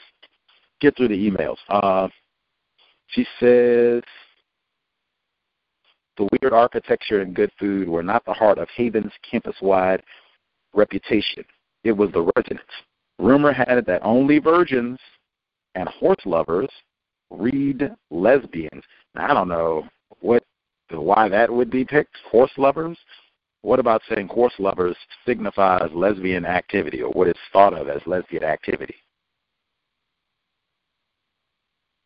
Still learning. She said, soon I knew the tights and dykes moniker, virgins and lesbians, yikes, to include a variety of female freaks. Haven was home to virgins, yes, and to lesbians, but it was also home to jocks on scholarship, rich kids, foreign girls, nerds, and minority girls. Now, when I looked at this list, wait a minute. So there are a lot of freaks, a variety of freaks who live here. So we have rich freaks, foreign freaks, which is kind of racist too, nerd freaks, jock freaks, and minority freaks. Now, I mean, maybe if you're an athlete, I've heard some people say that's, freak athlete and some of the things that they can do with their body, like maybe, I guess, calling somebody a nerd and saying that's your freak because of that, like I said, the foreign, that's kind of racist anyway. Minority, like how does that even become a group? Just, they had all kinds of freaks. Even had some non-white people here. Oh, couldn't believe what kind of craziness was here. Like, what? I don't know how many non-white people they had on the campus of Syracuse at the time. That was way before I was even thinking about going there, way before Carmelo Anthony got there, too. So maybe they didn't have a whole lot of black people at UC, county or otherwise. Let's see. I'll pause there. Let's see. Other folks who dialed in, if you have commentary, we'll check. And if not, yep. Other folks who dialed in with a hand up, proceed. Can I jump in here? Caller in Ohio. Yes, sir. What's going on, Gus? Good to drop in on the book reading. One of the things that I found very interesting was the way that when she talked about the so-called black man that she falsely accused, she ran down a checklist of things as if she was law enforcement when they decide to pull somebody over. If you notice the way she went through a checklist and like, oh, that's our guy. That's one area that I found interesting. The other area that I find very interesting is the use of animals when white folks speak about sexual activities or behavior. She spoke about horse lovers being a substitute word for lesbian females. You also hear them speak about when they're talking about a male phallic that is of large size, or if they're referring to the size of a man's genitals, they will oftentimes say, is he hung like a horse? So I found that to be quite interesting, that they seem to have a fascination with sexual behaviors and organs and tying them with animals. My other part that I saw was she seems to be a person who's very jealous. Everybody that she spoke about, in particular females, she was jealous of, and or trying to make them seem less than in a way to try to lift herself up. But hearing how she spoke about that white female who was tan and muscular that she, I guess in a way, identified with her, it kind of made me ask, does this lady have anti-sexual tendencies? I'm going to mute my line. This is the first time I've actually heard about this book, so I'm interested to hear what other people's thoughts are. Oh, only other thing I'd say also is the stories that she tells, it made me believe from the jump that this lady was telling a lie. The one email laid out, if you ever have known females who have been sexually assaulted in that fashion in terms of rape, they don't joke about it. They're not super forthcoming about it. It's something that if they get super comfortable with you and they see it's a trust situation, they might reveal. But yeah, this lady seems like she was just fishing for white male attention. And the easiest way for a white woman to get white male attention is to say that a black guy did something of sexual nature to them. I'll mute my line. Much obliged, sir. I thought she said a number of times that she loved Mary Alice. Yeah, some people say that sort of thing, and they just, that's my friend at thick and thin. Platonic, but I mean, hey, I am with them. But she said it a couple times, and she gave such physical descriptions, it made me wonder, like, you said like anti-sex, and then she's focusing on this other white woman with the short curly hair and is toned, athletic, and something to think about. And she's already talked about the horse lovers and tights and dykes that she lived with in Haven Hall. So, in fact, someone said last week, they called in and said, man, these are young people, that rebellious stage that she talked about, the guy smoking pot. Sometimes that rebellion is, I'm going to go and have all kinds of wild sex. My parents are prudes. I'm going to go buck wild in school, And she's already described this kinky sex, as they call it. That's in the word, guy, kinky.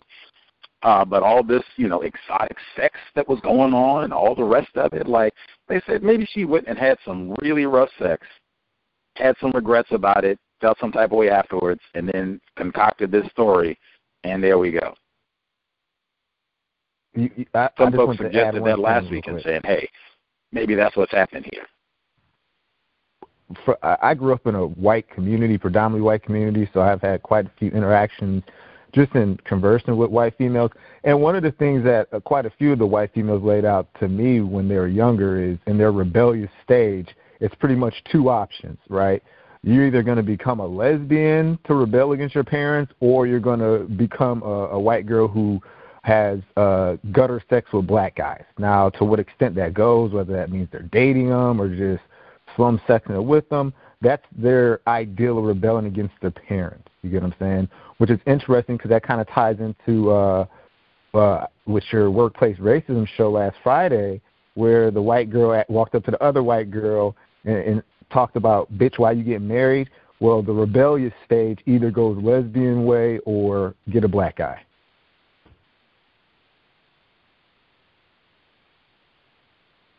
Caller at the courthouse in Florida. That was his anecdote, the tackiness down in the Sunshine State. Maybe we'll get an update on that one tomorrow. Yet, good comparison or a good pattern in terms of the white behavior. Let's see. Other folks who dialed in with a hand up, comments that they want to make sure they get in. Yes, can I be heard? Non-Clemson grad, perhaps Miss C. Yep. Hello all. Hope everyone's having a good evening. I'll start with eat only white colored food. When my wife and I heard that line, we tried to come up with as many white foods as possible, and by the time we were done, we came to the conclusion: how in the heck can you survive, yet alone be healthy with that type of diet? White rice, cauliflower. My wife said mayonnaise. Potatoes maybe. If she can get past the purple skin of eggplant, maybe the inside of an eggplant. Yogurt, but maybe, I don't know. Anyway, let's see. There was one person she identified can drink 3 cups of tea from 1 tea bag. And then she also marked that her father was in jail. Now, I remember you, while commenting earlier, you said something along the lines of she only takes time to identify the non-white characters in her book. Now, I do wonder, because I was half listening when I heard about this Ken person, whether or not he was a black person, only because she said something about his father being in jail. And this is from like the first week when this book started. I didn't say it at the time, but a couple years ago, there was a white man who raped a white woman. His name was Tom Stranger, and her name was Thordis Elba. And though this rape occurred, after it, the white woman decided to forgive him, and they went on a speaking tour about the interaction. And I just couldn't, for the life of me, think of any other situation where, after committing such an act, clearly a crime, that the person who committed the crime, I'm not even sure if this person, Tom Stranger, served any prison time, maybe probation, but also they could stand and be in the same place with each other and get to go on a speaking tour. And people still not look at this man like he's still look at this man like he's human. But that's interesting. Compared to someone like Mr. Broadwater, who basically, even after being proven innocent, people probably still don't look at him like he's a human being. Let's see. The school poem, the one that she wrote about the whole situation and how she talked about how she wanted to rape her rapist with a knife. Now that's if someone gets traumatized, raped, or whatever situation that befalls them, I could understand wanting to get revenge, not be forgiven and stuff like that. But what I find interesting is that obviously at least black people, when they go through these types of traumas, whether it be rape or homicide, whatever you could come up with. Are black people ever given the opportunity to speak about what they would do if given the opportunity to get revenge? The most it ever amounts to is, do you forgive the person who wronged you, especially if it's a white person? And then, of course, when she went back to the school campus, she got to go into the girls-only dorm, and, of course, she got what amount to private security to escort her around campus. I have a friend, one of the things he constantly tells me is that, the amount of rape that happens to campus, on college campuses to females is an extraordinary number, and colleges themselves are not very good at dealing with it. Now, I don't agree with all of his statements. I do agree that, of course, rape does happen on college campuses, and that's unfortunate. But much like this book and what we've learned about Ms. Sebold, of course, in hindsight, how often are these cases really rape versus, someone just has sex, they regret it the next day, and then someone catches a court case. And with that, I'll mute my line.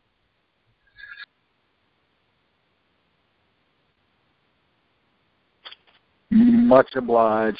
non-Clemson grad.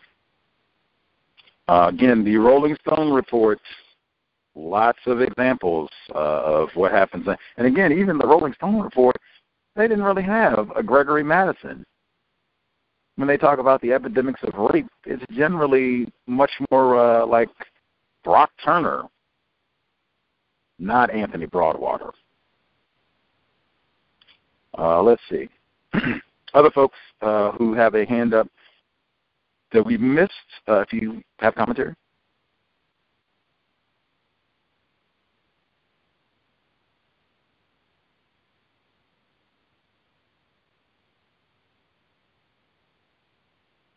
You got everybody. Let's see. Trying to think, email or the rest of my notes. I'll see if I can do both. Let's see. I'll read one email. Third email. Greetings.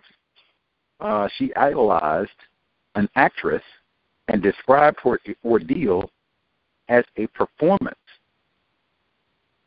The characteristics that she admires about this actress is that she is less talented but steals the show with her antics. Oh, that's from last week. That's right. She described her sister as perfect and described herself as loud, weird, and obsolete, a super freak. She described her mother as a daughter of the South. This means something to them, for sure. She talked about crackers and cock to her father, and this meant the kid that they knew was still there.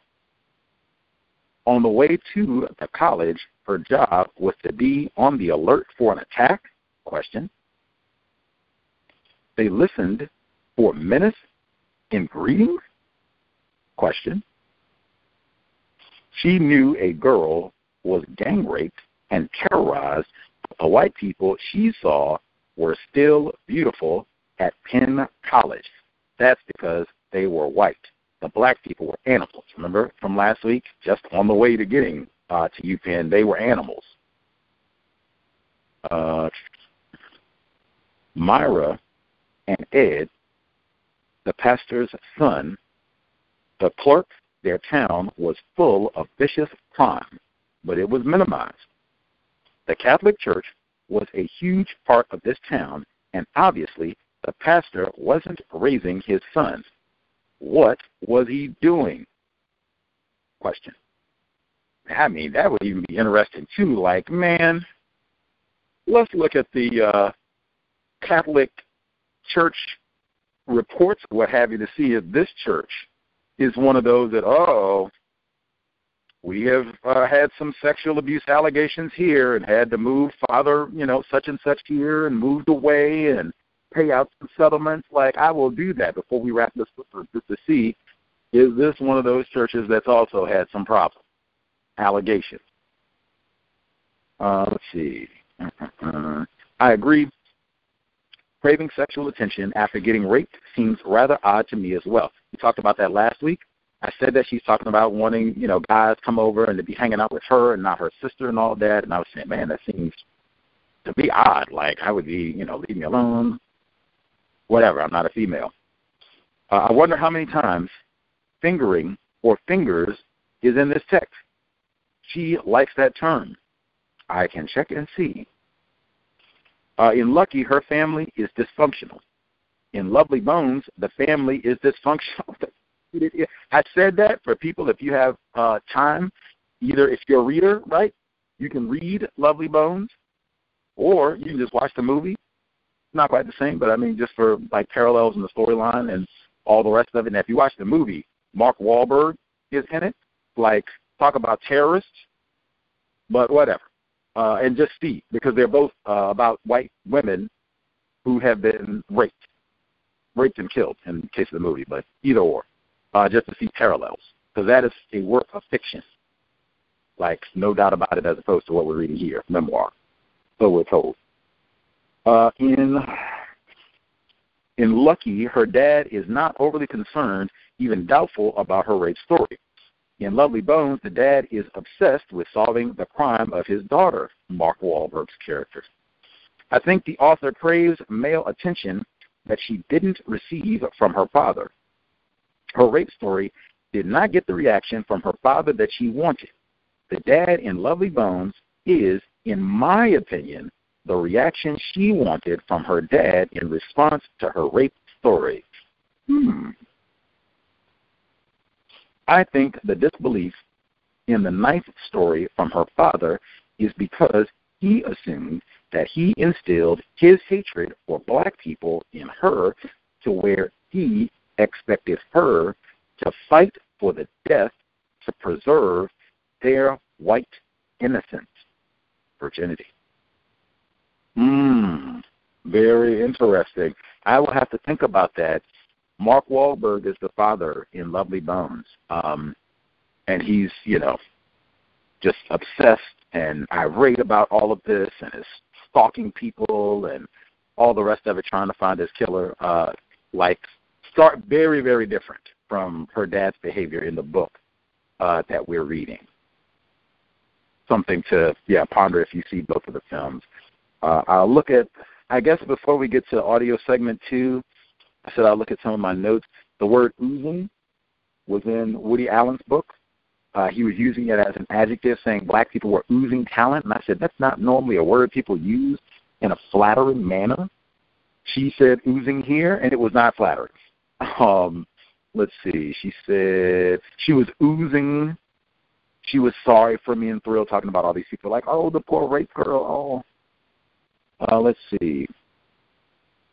She's so into the physical appearance of these white girls. I don't think if she was around non-white females, they would be described in such detail, and especially some of the listeners even saying like she has some sort of sexual attraction to some of these different white women. I just think that's so consistent where black people are not described in those terms. They're not beautiful. Even if they are, it's somehow threatening, right? And it's a totally different level of humanization to be able to talk about all their characteristics and hair and facial features and all these descriptors, and then on top of that to be complimentary and gorgeous, beautiful, especially for the white female characters. She said, and then she gets upset. One of the females who comes to comment is homely, she says. This homely girl comes to talk to me. It's almost like she's doubly offended, like, no count, unattractive white woman coming in, pitying me. Let's see.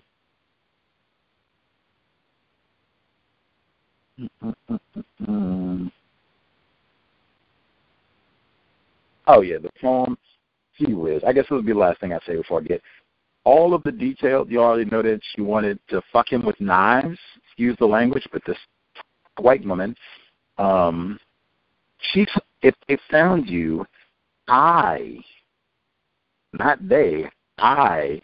could take those solid red balls and slice them separately off as everyone watched.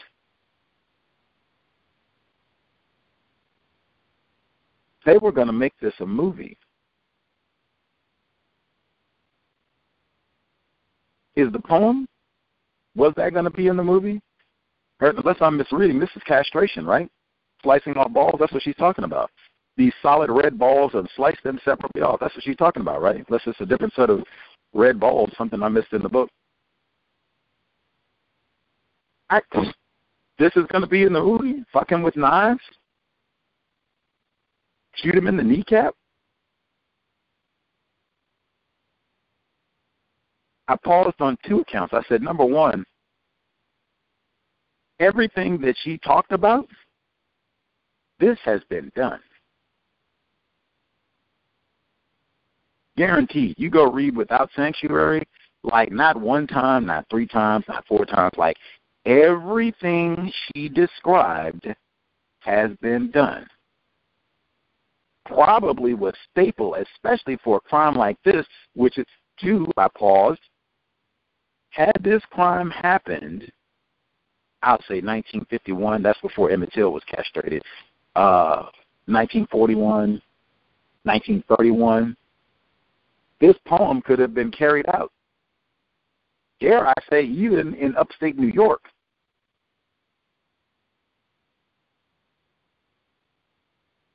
I don't even think a black person would be allowed to write and publish something like this in response to a white person raping them or doing anything to them. It would be all about forgiveness and all the rest. It would not be, think about what you would do to a white person who has wronged you and whatever violent fantasies you can come up with. And then we're going to read this in a workshop in class and force everyone to comment on it, i.e. compliment it. Generally in those sort of workshops and things, you can't say, oh, this is crap. I hate this. This is the worst poem I've ever heard in my life. Like, you sound like a psychopath. Like, you can't say that sort of thing generally. It's got to be, oh, this was great. That's what this is so much courage. You're so brave. I appreciate it. She even included, I guess a couple folks said, man, I think this is really aggressive. And in fact, violent would have been a better word. And you making us comment. You're not even going to allow us to say, oh, I don't have anything to say. No. She says, again, the Latina girl, non-white, I suspect, doesn't want to comment on all this. Like, what am I to say? You can't pass. You got to comment. Aggressive.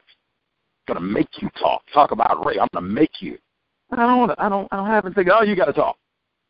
You got to say something. This is a gift he has given you. What kind of gift?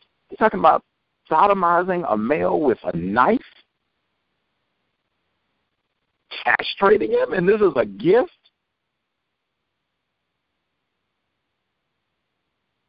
We'll get to audio segment 2 where we got the identification with the shady white man.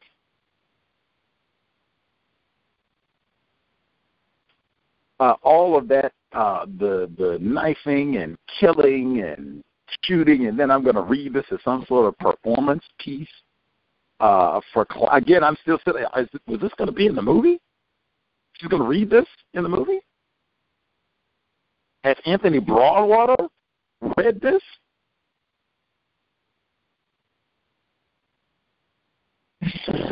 Man. System of white supremacy, racism. A gift from Alice Sebold. We didn't get through all of the emails. We'll do the last one once we finish with the next audio segment. We finished, she is about to ID Gregory Madison, i.e. Anthony Broadwater. If you did not get the comment or you have additional thoughts, make a note. We will hear you once we finish up. Alice Sebold, the white woman, continues. Lucky. Context of white supremacy. I did. I crossed the street and walked the rest of the way to the mom-and-pop store. I did not look back. I crossed the street again to walk directly into the store. Time slowed down here. I remember things in the way one rarely does.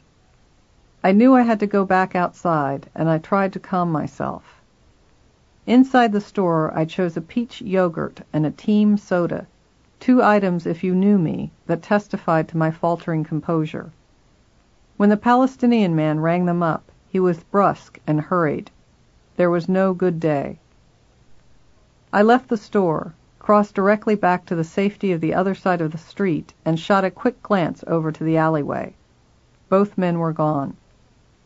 I also noticed a policeman to my right, on my side of the street. He was getting out of his patrol car. He was very tall, over 6 feet, and had bright carrot-orange hair and a mustache. He seemed in no hurry. I assessed my surroundings and decided I was okay. It had been just a more intense version of the fear I had felt around certain black men ever since the rape. I checked my watch and quickened my step. I did not want to be late for Wolf's workshop. Then, as if out of nowhere, I saw my rapist crossing toward me. He walked diagonally across the street from the other side. I did not stop walking, or scream. He was smiling as he approached. He recognized me. It was a stroll in the park to him. He had met an acquaintance on the street. I knew him, but I could not make myself speak. I needed all my energy to focus on believing I was not under his control again. "Hey, girl," he said. Don't I know you from somewhere? He smirked at me, remembering. I did not respond.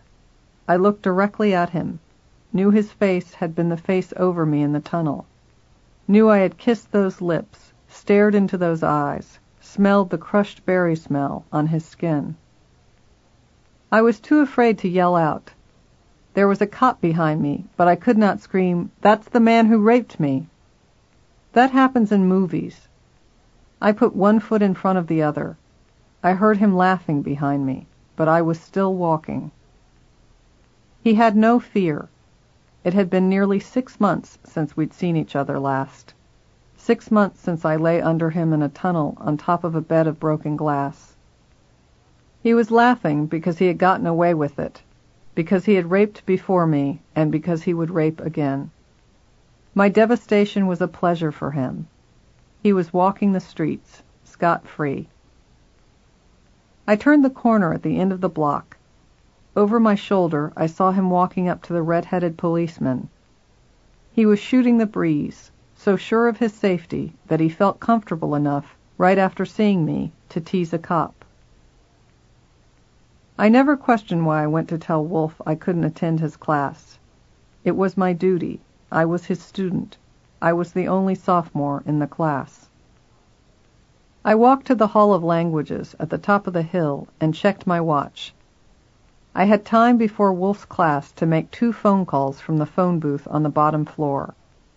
I called Ken Childs, told him what had happened, asked him to meet me at the library nearby in half an hour. I wanted to make a sketch of the rapist, and Ken was in art school. Then, as soon as I hung up the phone, I called my parents collect. They both got on the phone. "Mom and Dad," I said, "I'm calling from the Hall of Languages." My mother was attuned now to any waver in my voice. "What is it, Alice?" she asked. "I just saw him, Mom," I said. "Saw who?" my father asked, as always, 2 beats back. "The rapist." I don't remember their reaction. I couldn't. I was calling because I needed them to know. But once I told them, I did not wait. I rushed at them with facts. "I'm going to tell Professor Wolf I can't come to class. I've called Ken Childs. He's meeting me to walk me home. I want to make a sketch." "Call us when you get there," my mother said. I remember that. "Have you called the police?" my father asked. I did not hesitate. "Not yet," I said, which meant to all of us that it was not a yes or no question. I would call them. I would pursue this. I went up the stairs to where my workshop was held and ran into Wolf as he was about to enter the English office. The other students were filtering inside. I approached him. "Professor Wolf," I said, "can I talk to you?" "It's class time. We'll talk after." "I can't make it to class. That's what it's about." I knew he would not be happy. I did not know how not happy he would be. He proceeded to tell me how lucky I was to be in the class, and that missing this one class was equivalent to missing 3 classes of a regular undergraduate course. All this I knew. All this had been why I walked blindly up to Humanities Hall instead of returning directly to my dorm. I begged Wolf to give me just 2 minutes of his time, to talk to me in his office, not the hall. "Please," I said. Something in the way I said it called to that place inside him beyond the formal rules of the classroom, which I knew he valued. "Please," I said, and he responded. Still, it was a concession, with, "It will have to be brief." I followed him down the short hall, turned the corner after him, and stood there while he unlocked the door. Looking back, I can't believe how calm I remained from the moment I saw my rapist on the street to that moment inside Wolf's office with the door closed. Now I was with a man I knew would not hurt me. For the first time, I thought it was safe to exhale. He sat facing me while I hovered over and then sat in the student chair. I burst. "I can't come to class. I just saw the man who raped me. I have to call the police." I remember his face, and I remember it vividly. He was a father, I knew this vaguely at the time. He had little boys. He came near me. He wanted to comfort, but then instinctually he pulled back. I was a rape victim. How would I interpret his touch? His face fell into the recesses reserved for the pure confusion one expresses when there is nothing on this earth that he or she can do to make something better. He asked if he could make a call, if I had a way home, what, if anything, he could do. I told him I had called a friend who would meet me at the library and walk me home, where I would phone the police. Wolf walked me back out into the hall. Before he let me go, my mind already working on putting one foot in front of the other, thinking of the phone call to the police, repeating over and over again in my head, maroon windbreaker, blue jeans rolled at cuffs, Converse All-Star sneakers. Wolf stopped me and put both hands on my shoulders. He looked at me, and when it was clear to him that for that second he held my attention, he spoke. "Alice," he said, "a lot of things are going to happen, and this may not make much sense to you right now, but listen. Try, if you can, to remember everything." I have to restrain myself from capitalizing the last two words. Remember everything. He meant them to be capitalized. He meant them to resound and to meet me sometime in the future on whatever path I chose. He had known me for 2 weeks. I was 19. I sat in his class and drew flowers on my jeans. I'd written a story about sewing dummies that came to life and sought revenge on dressmakers. So it was a shout across a great distance. He knew, as I was later to discover when I walked into Doubleday on Fifth Avenue in New York and bought This Boy's Life, Wolf's own story, that memory could save, that it had power, that it was often the only recourse of the powerless, the oppressed, or the brutalized. The walk to the library, only 200 yards across the front of the quad and on the other side of the street, fronting the Hall of Languages, was a walk I made on automatic. I became a machine. I think it must be the way men patrol during wartime, completely attuned to movement or threat. The quad is not the quad, but a battlefield where the enemy is alive and hiding. He waits to attack the moment you let your guard down. The answer? Never let it down, not even for a second. With every nerve ending pushing out against the edges of my skin, I reached Byrd Library. Although I was still wary, I allowed myself to exhale here. I walked through the fluorescent light. It being still early in the semester, the library was not busy. The few people I passed, I did not look at. I didn't want to meet anyone's eyes. I could not wait for Ken. I was too afraid to stop. I kept walking. Byrd was constructed so that by walking through the building, I could exit on the other side of the block, no man's land. It was a street populated by old wood frame houses, many of them used by fraternities and sororities, but it was no longer the sanctified quad. The street lights were fewer here, and in the time it had taken me to walk from Marshall Street to tell Wolf I couldn't come to class, it had grown dark. I had only one goal, to get back to my dorm without injury and to write down everything he'd worn, to detail the features of his face. I got there. I don't remember seeing anyone. If I did, I brushed by them without comment. Inside my small single, I called the police. I explained my situation. I had been raped in May, I said. I was now back on campus and had seen my assailant. Would they come? Then I sat down on my bed and made a sketch. I had written out details. I started with his hair, went next to height, build, nose, eyes, mouth. Then there were comments on his face structure.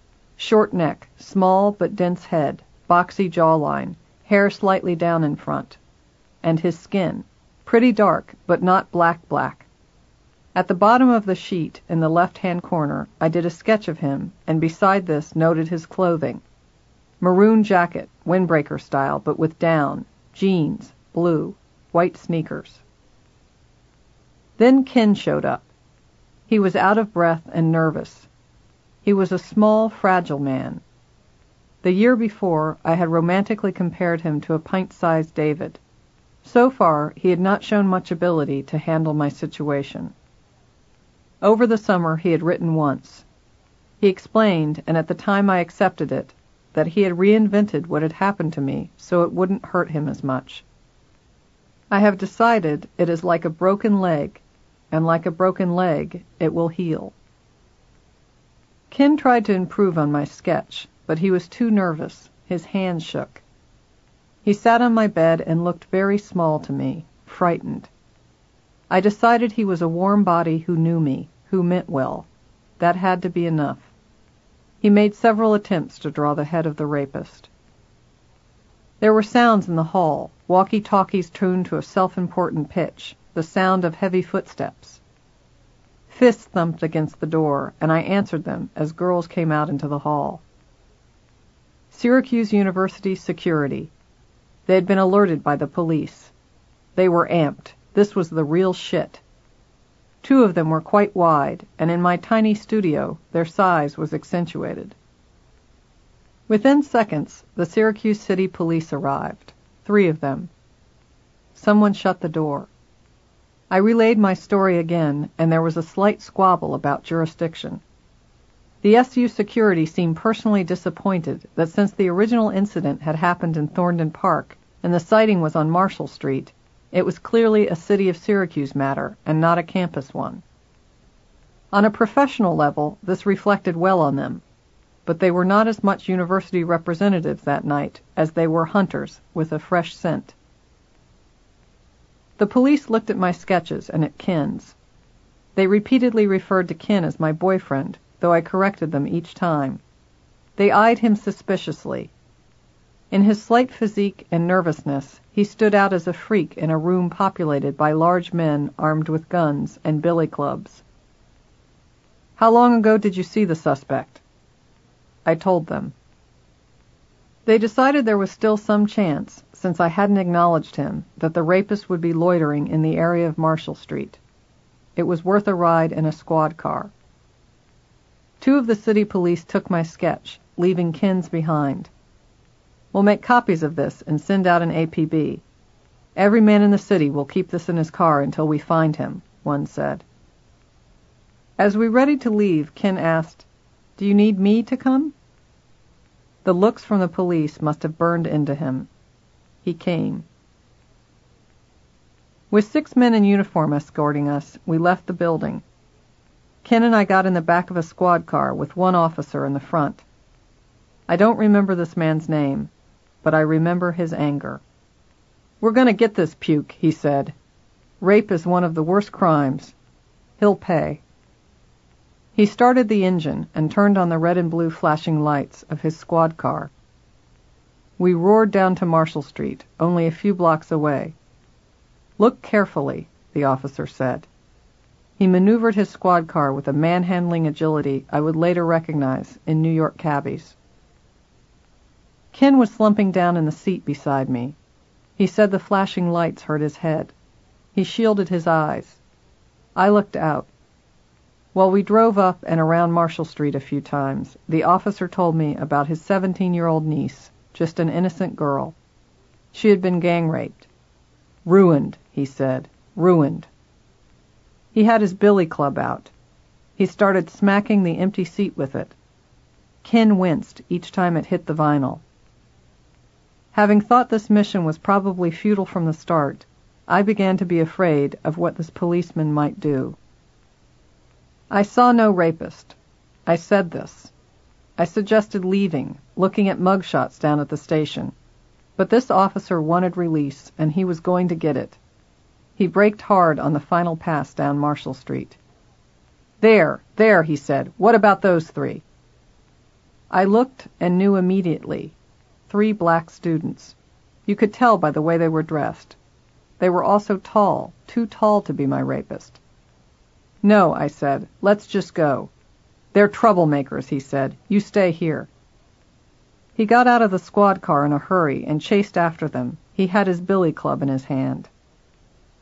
Ken began to suffer some version of the panic I was familiar with from my mother. His breathing was labored. He wanted to get out. "What's he going to do?" he said.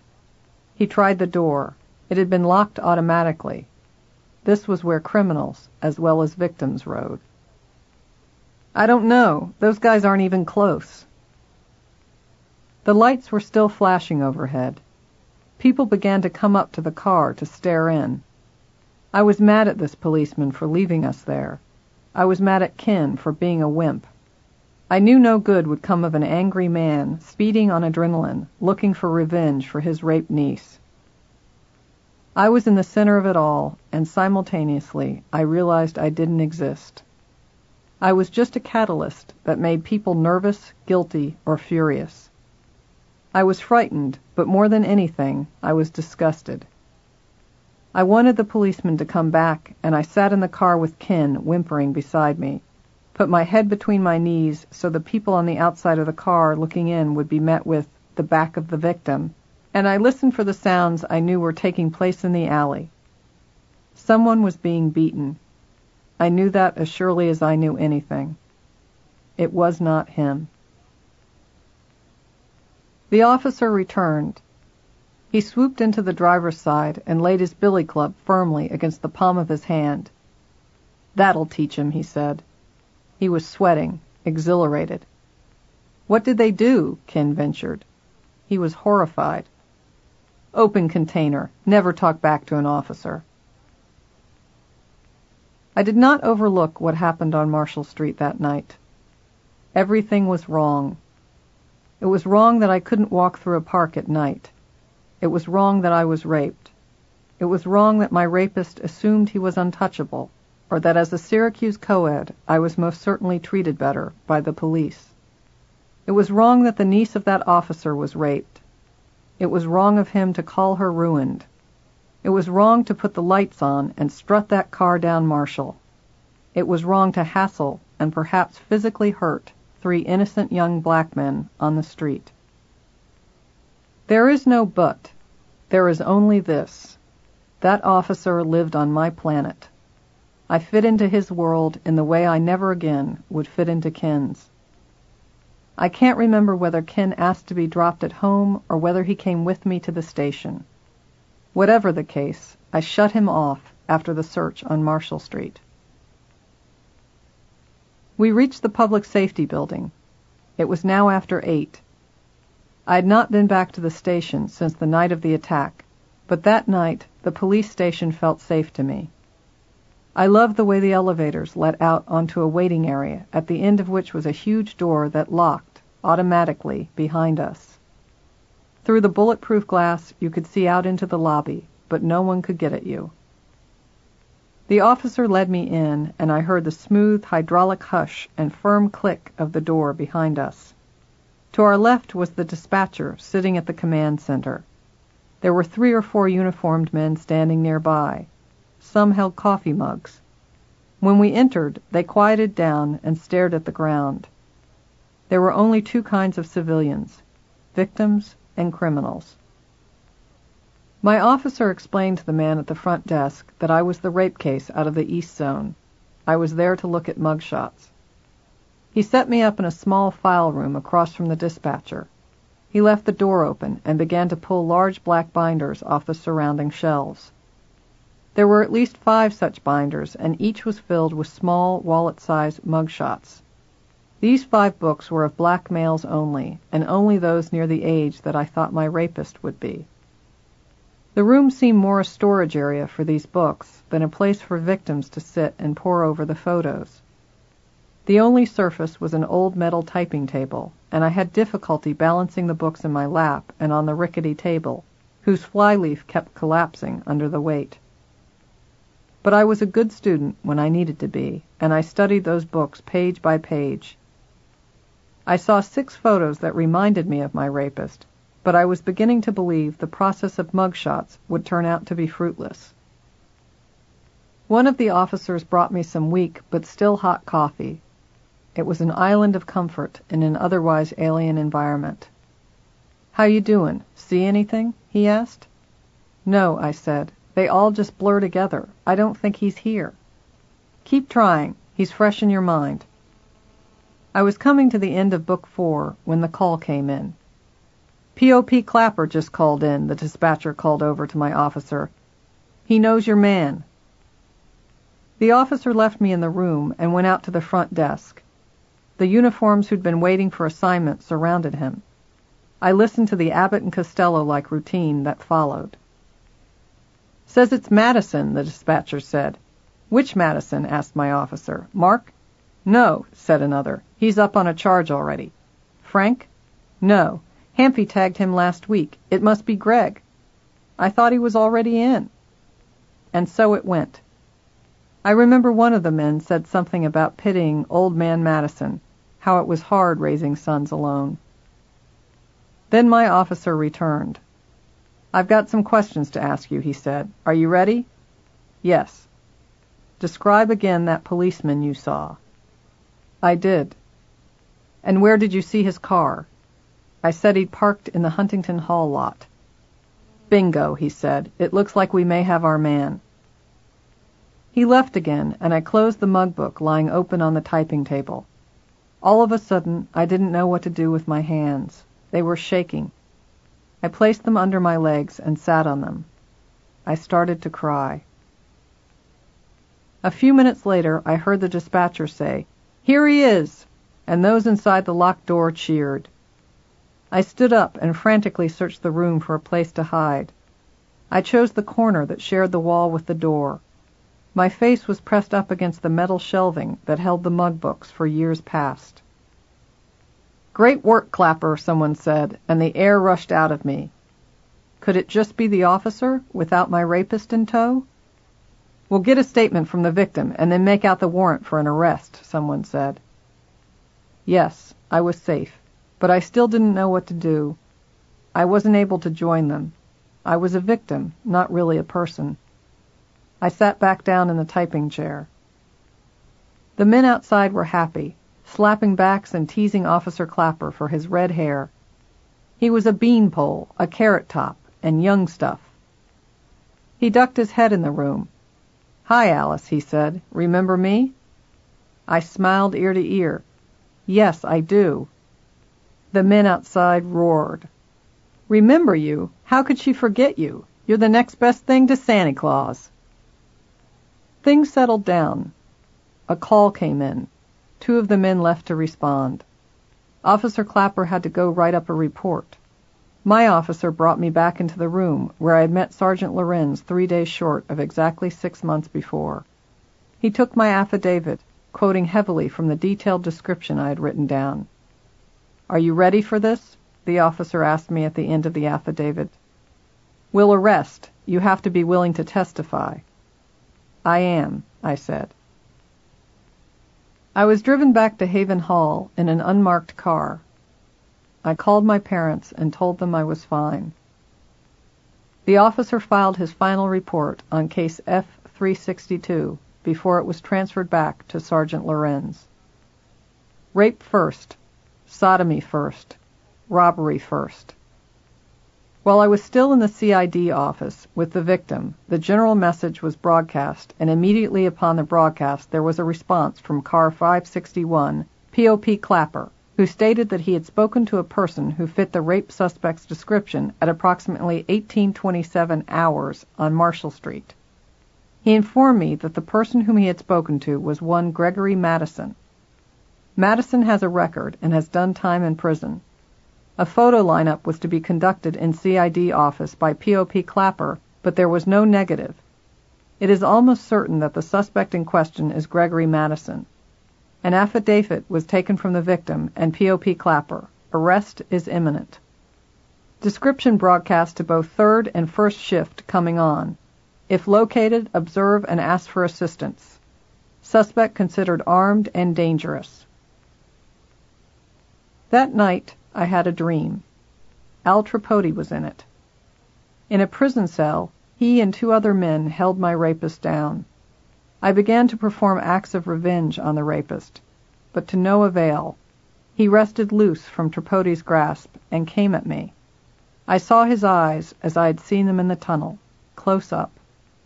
I woke screaming and held myself upright in my damp sheets. I looked at the phone. It was 3 a.m. I couldn't call my mother. I tried to sleep again. I had found him. Again, it would be just the two of us. I thought of the last line in the poem I had turned in to Gallagher.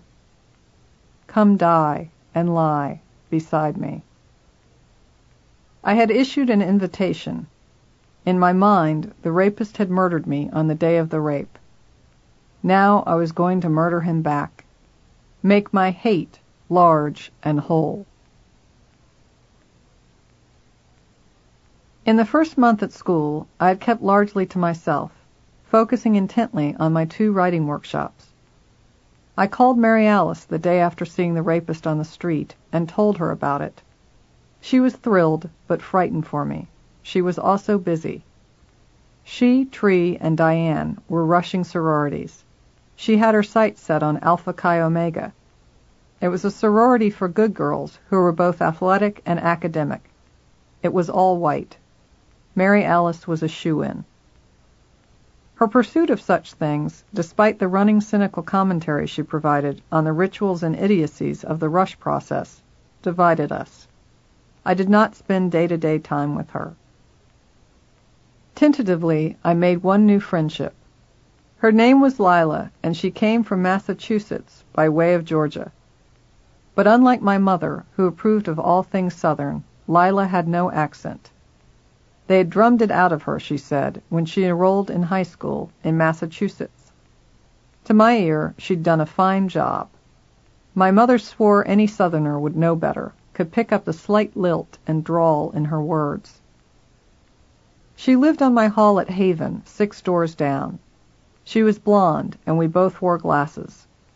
We were the same size, that is to say, slightly overweight. She considered herself a grind, a social retard. I saw it as my duty to draw her out. I could sense she had a zany side. Lila was also, as Mary Alice still was, a virgin. Lila was a perfect audience of one. Unlike my pairing with Mary Alice, I was not the oddball sidekick of the popular girl. I was the slightly thinner one, the louder one, the braver one. One night I told her she needed to find her inner animal and said, "Watch me." I took a box of raisins and stabbed it with a knife, grimacing and mugging for the camera she held. I made her switch places and stabbed the raisins. In the pictures from that day, I mean it. I'm after those raisins. Lila couldn't quite get into the role I'd made for her. Her blade is poised delicately over the already perforated box. Her eyes are sweet, and her face a schoolgirl, trying her best to appear passionately dismayed. We specialized in getting the giggles. I anticipated her scheduled study breaks and tried to cajole her into making them longer, making them arc over a whole evening in my room, where, in laughing with her, I wouldn't have to think about anything outside. On October 14th, I was on campus. Downtown, Investigator Lorenz called Assistant District Attorney Gail Ubelair, who had been assigned to review the case prior to presentation to the judge for warrants. ADA Ubelair wasn't in. Investigator Lorenz left a message. Gregory Madison was arrested at 2 p.m. I made the papers for the second time. Victim points finger was the headline for the small 5-paragraph item in the Syracuse Post-Standard of October 15th. Tricia from the Rape Crisis Center mailed this to me, as she would all subsequent articles. A preliminary hearing was scheduled for October 19th at Syracuse City Court. The defendant was Gregory Madison, the plaintiff, the people of the state of New York. It was a hearing held to determine if there was enough evidence in the case to support a grand jury. I was told that witnesses being called might range from the medical doctors who had completed the serology report the night of my rape to Officer Clapper, who had seen Madison on the street. I would testify. So might Madison. Context of white supremacy. So that'll do us. This audio section we will pick up next week, very early in Chapter 8. Gregory Madison in custody. Continuing with the emails, in fact, in between audio segments, Dread 138 mailed Gus T the questions, PDF form for the books. I guess if folks would like to check those out, I'll share 2 of the questions and topics for discussion. So number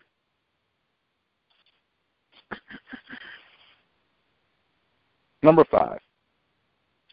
What role does race play in Alice's story? How might the rape and its aftermath have been different for Alice, her family, and her friends if the rapist had not been black? Now, that is definitely one to think about, because there are lots of white criminals and rapists mentioned in this book. They do not get the same treatment as Gregory Madison, Anthony Broadwater. Might not have had a book if this had been a white person. In fact, this isn't a book. I don't think you have that poem. I don't think she's doing all that. I'm going to rape you with knives and dreaming about killing you and all that. If this is a white person, her dad is not stomping around these animals out on the street. Oh, my God. I think someone said that last week, like she didn't have a generalized sensitivity about males. It was just black males. So it's a whole lot of it. Like I said, there's no book if she's not raped by a black male. Maybe we need to read more. The other question I'll share for now, or topic for discussion: if members of your reading group have also read The Lovely Bones, try to identify elements of Alice Sebold's own story that resonate in her fiction.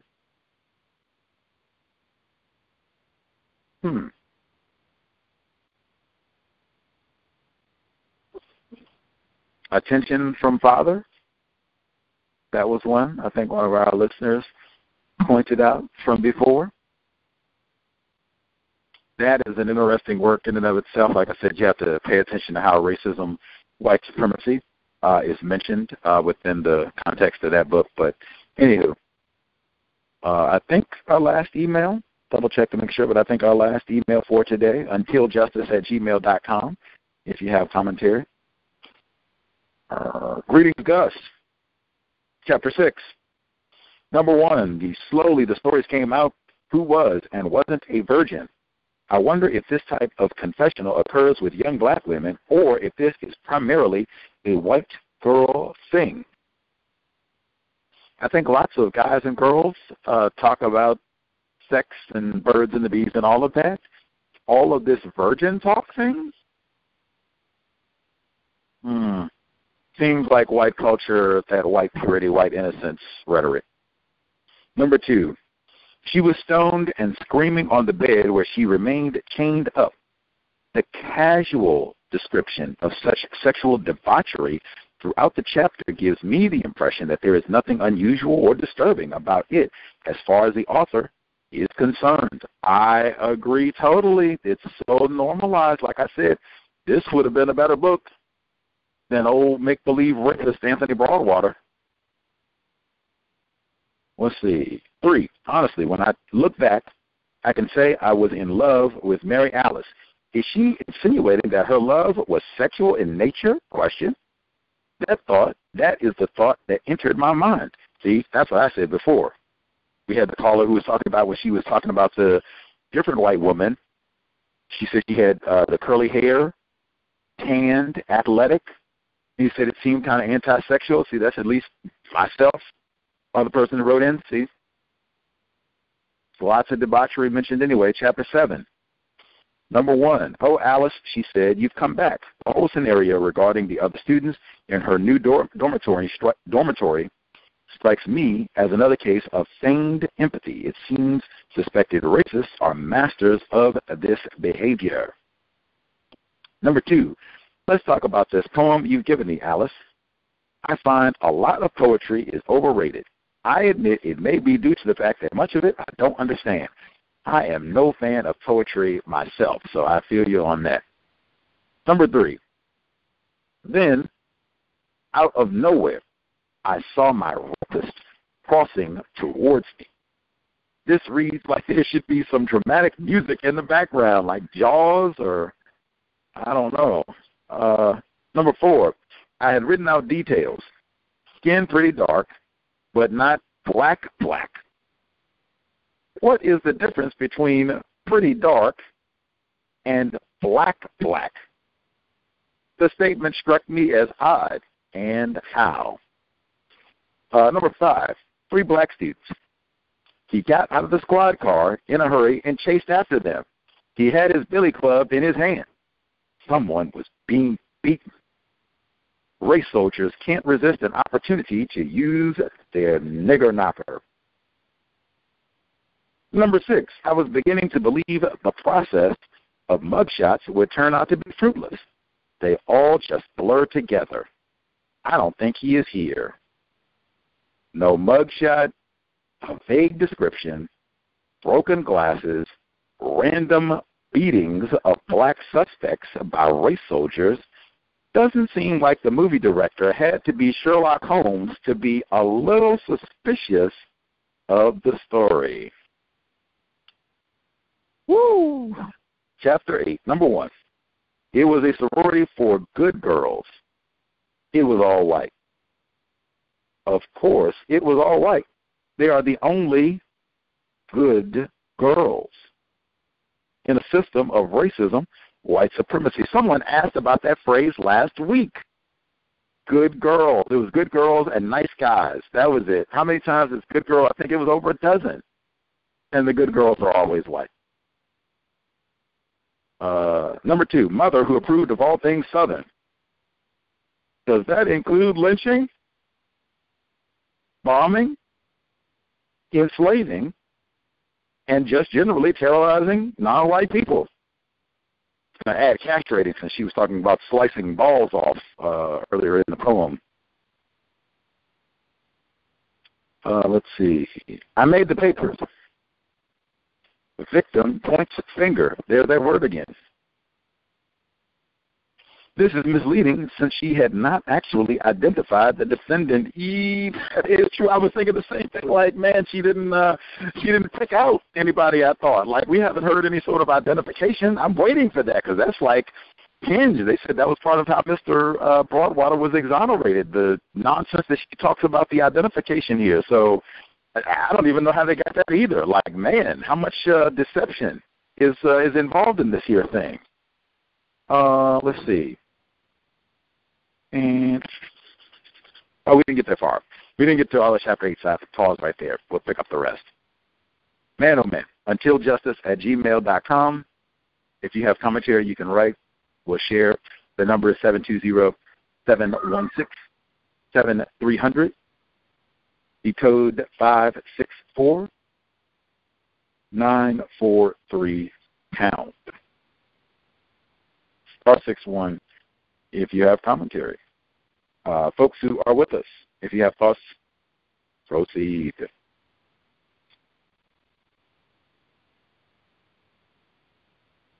Maybe heard?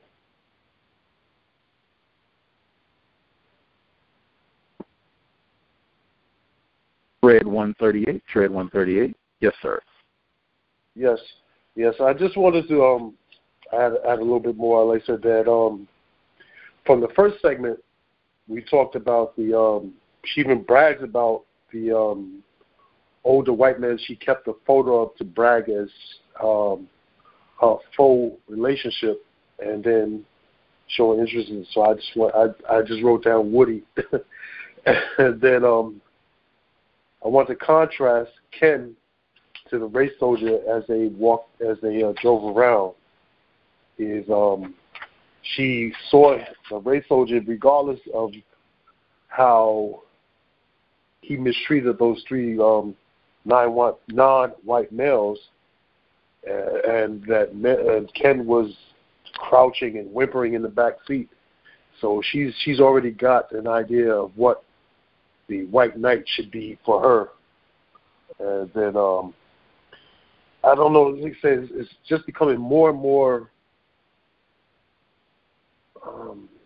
clear to me that she's acting in a racist manner, because she could have at any time reported this race soldier's misconduct to authorities, but she did not. She instead, regardless if she was locked in the car, but she instead decided not to report that until she wrote her book. She overlooked everything because that officer fit into her planet. And then there was I just made a random comment. The reckless eyeballing turns into a conviction. I'll leave my line for now. Thank you.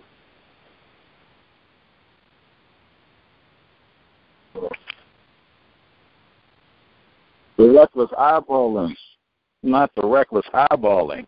Oh, I bet that's mentioned in the book Without Sanctuary. Much obliged, Dread 138. Other folks with a hand up, proceed.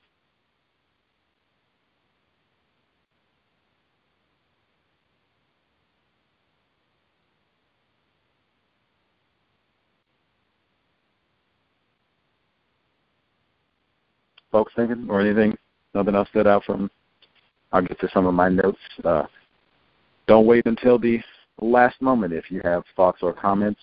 I did want to make sure that I got in just with that poem. Dr. Curry, a number of our other white guests, Melissa Stein, she was on the program, talked about how white women have been deliberately erased from the history of lynchings, castrations, and white racist violence against black people, and how many times they were on the scene for exactly what Alice Sebold described, the castration and all of that. We read some of the very books where they talked about them coming and being given the opportunity. Do you want the knife to act out exactly what Alice Sebold said? Some of that, I think, might even be in sundown towns. James Loewen died this year. But I just think that's super important. That's such I think we've been conditioned, we've been trained incorrectly to think of white racist violence as exclusively the domain of white men. And I mean, she is dreaming about wanting to take violent vengeance on a black male, not watching someone else do that. I think that's so important. It could have been, that I'm seeing these other guys, instead of them just holding him down, they're taking out vengeance. No.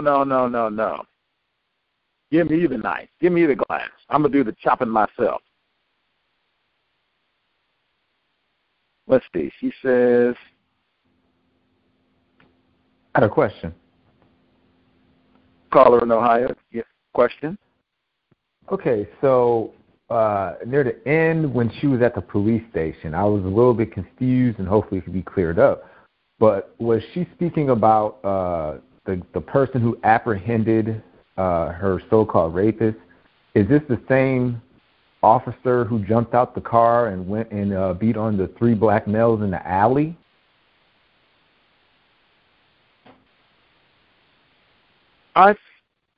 These are 2 different individuals. Let's see, because it seems like there's a gang of folks. Let's see. She mentions, I think the person who does the apprehension of Gregory Madison is the one that has the carrot top, I think it is. Let's see. Getting out of the patrol car, over 60 tall, carrot top. All right, so that's the guy who comes to take them for the ride and does do the beating. So is this the same person that they're celebrating later? Let's see. Is this the same guy?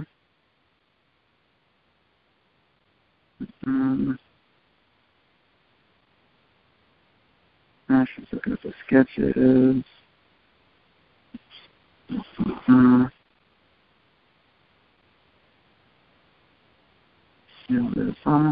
Marshall. Oh, wait a minute. I'm not sure if I might have been mistaken. I don't think the Carrot Top fellow is different. Let me make sure I got the correct guy.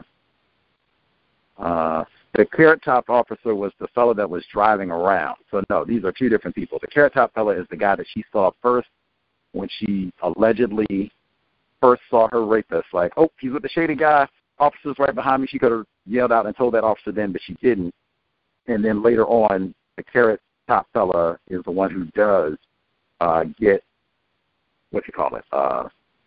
Gregory Madison. So, no, it is not the same guy. The person who gets Gregory Madison, I guess, breaks him into the arrest, is not the same officer as the one who beat up the It's kind of interesting to hear how the officer that was driving around for her, supposedly his niece, was gang raped. I find that very interesting that, he would just happen to be a person who has a, so-called similar situation as the female that's in the car with him has.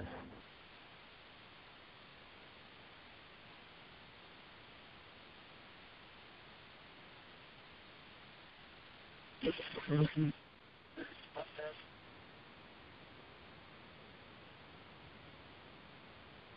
I was curious about that when she talks about the officer who did do the beating, different guy, didn't apprehend, saying that he was gang raped. Let me make sure I didn't miss any notes on the way to talking about that. Let me see.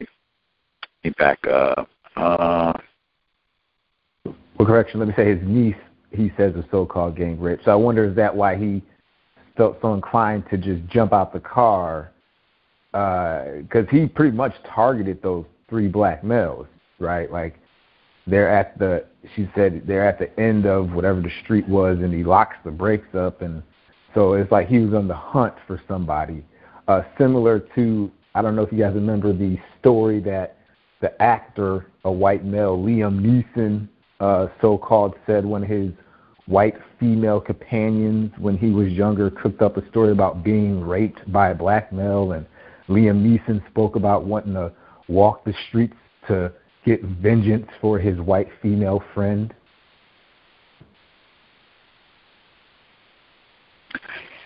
Could be, in terms of the going out for vengeance. It doesn't seem to take a lot of or reasoning to get riled up to go after black people, so any reason will do. I remember what happened to my niece, or I'm mad about what they did to Alice, or I'm mad we didn't get Carmelo Anthony on the team, or whatever. Any motivating factor will do with the niggers. Let's see, I highlighted that section. I want to make sure I didn't miss any of the details there. Let's see.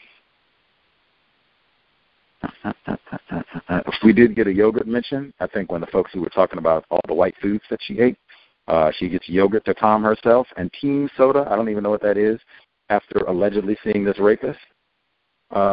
He seemed in no hurry. I assessed my surroundings, decided I was okay. It had been just a more intense version of the fear I had felt around certain black men ever since the rape. Now, she has described white people, white men, who have stabbed elderly women, robbed elderly women, do drugs, alcohol, like all kinds of rape women, all kinds of crimes. Jeffrey Epstein's doing bondage and what have you with these young college girls. And she's only in a moment of trepidation and anxiety around certain black males. And I'd even like the details, like which particular types of black males do you have this anxiety around? And apparently your father has it too, calling them animals and all the rest of them, just random black people outside.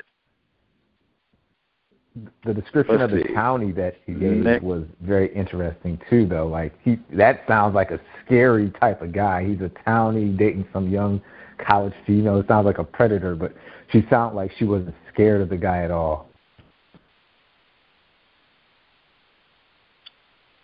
Yeah. Let's see.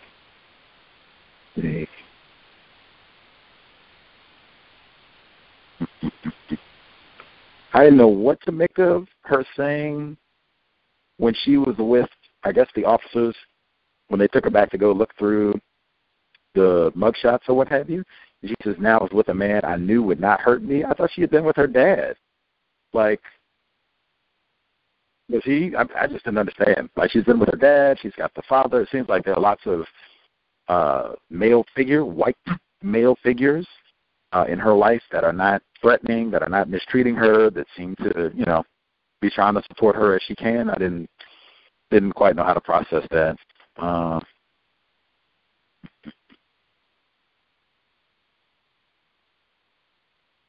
The whole about Wolf insisting, she mentions him in her interview to Charlie Rose. We'll hear that next week. I posted it online if you all want to watch it. It's like a little less than 30 minutes. She talks about this book and The Lovely Bones. It's from 2002, if you want to check it out. Anyway, she mentions Professor Wolf there and his, advice, admonition about remember everything. Which, if you think there's something suspicious about this book, maybe she lied, made this all up, that might lend authenticity. That she put a lot of time and really invested herself to think and remember all the details and what he looked like and all the rest of it. And this really happened, and I just made a mistake. I guess. Let's see. Even the description where she goes through repeating it over and over in my head, maroon windbreaker, blue jeans, rolled-it cuffs, Converse All-Star sneakers. Might have been a black dude who had all of that on. Anthony Broadwater could have had all of that on exactly that day, and he didn't rape anyone. Let's see. She said, I became a machine. I think it must be the way men patrol during wartime, completely attuned to movement or threat. The quad is not the quad, but a battlefield where the enemy is alive and hiding. He waits to attack. The moment you let your guard down, the answer is never let it down, not even for a second. Now, again, even in her own text, the threat of rape and sexual assault on college campuses, much like the University of Washington where I'm at, is generally not some Negro leaping out from the bushes on the quad. It's these fraternity parties and keggers. That would be the problem. And or Jeffrey Epstein. Woody Allen, my goodness. Not Anthony Broadwater. That is not who you need to be looking out for. And again, as we said, most of the people that are victims of rape, they know the assailants. You could just be checking your phone to see what predators do I know. I have no idea the phrase. You could put this as title of the book, pretty dark, but not black. How is that a description for anybody, much less the rapist? His skin, pretty dark, but not black. You could just give me the last half. What is black? Mr. Fuller talked about that. That's how you not just this is bogus in Alice Sebold, but white supremacy, racism in general. How do you have things like off-white and black?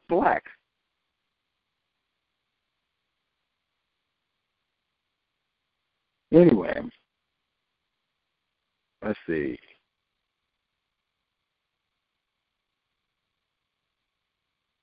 They couldn't get the head of the rapist. Poor Ken. He's whimpering. That's like a little puppy. He's not even a man. It's like she's describing him as not quite measuring up as a white man. Some of it might even be, I think, Colin O'Hara was talking about him whimpering and such because maybe he was turned off about this officer going to maul these black guys. Like, oh, my God, what kind of white man are you? One of these savages might have raped me, and you're over here cowering like you got a problem. Get out of here, Ken. She said she didn't even remember if he accompanied her to the station or not. He was so worthless as a white man. Wow, poor Ken. Wonder how he feels reading this. Let's see. Oh, my God. She's shutting that. This is not even the police. I don't even know if they have guns or not. This is the Syracuse security, she says. She says that they made it clear this was not a Syracuse University matter. This was a city of Syracuse problem. On a professional level, this reflected well on them, but they were not as much university representatives that night as they were hunters with a fresh scent. Generally, hunters are after animals. Generally. You generally don't hunt people, except niggers, but I mean, that's, I just said. Generally. That type of language, and they were going to make this a movie? Like 2020, like they weren't thinking of making this a movie like 10 years ago, 5 years, like they were thinking of making this a movie recently. Syracuse officers out to hunt a raping Negro. No presumption of innocence. They didn't even have an identification at this point.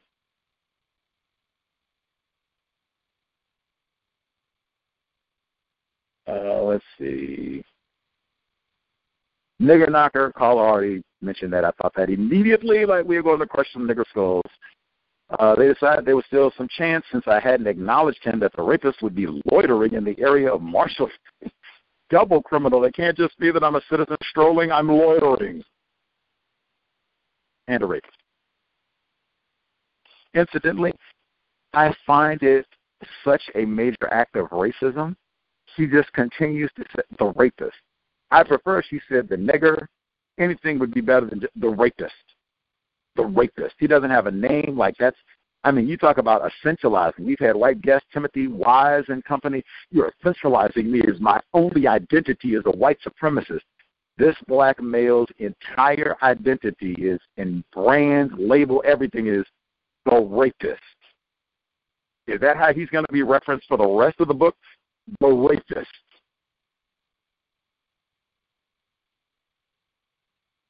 There are all kinds of white criminals. Jeffrey Dahmer, I mean, real talk, is a rapist. I don't think they refer to him as that. They call him by his name. Sodomist, really. Child rapist. They don't even call Jeffrey Dahmer that.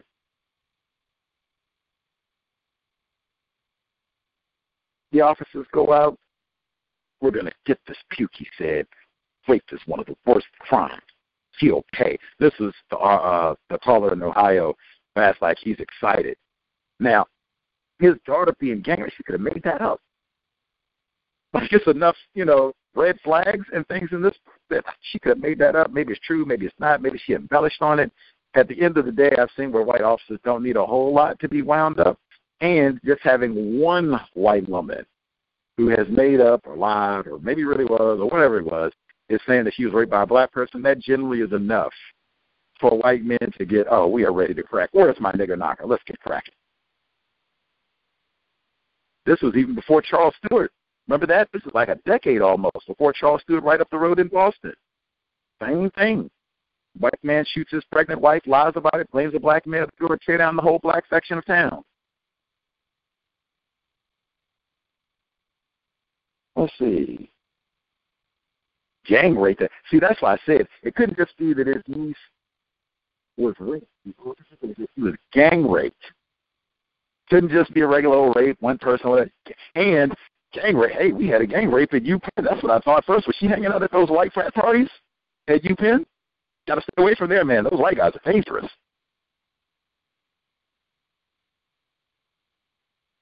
Let's see.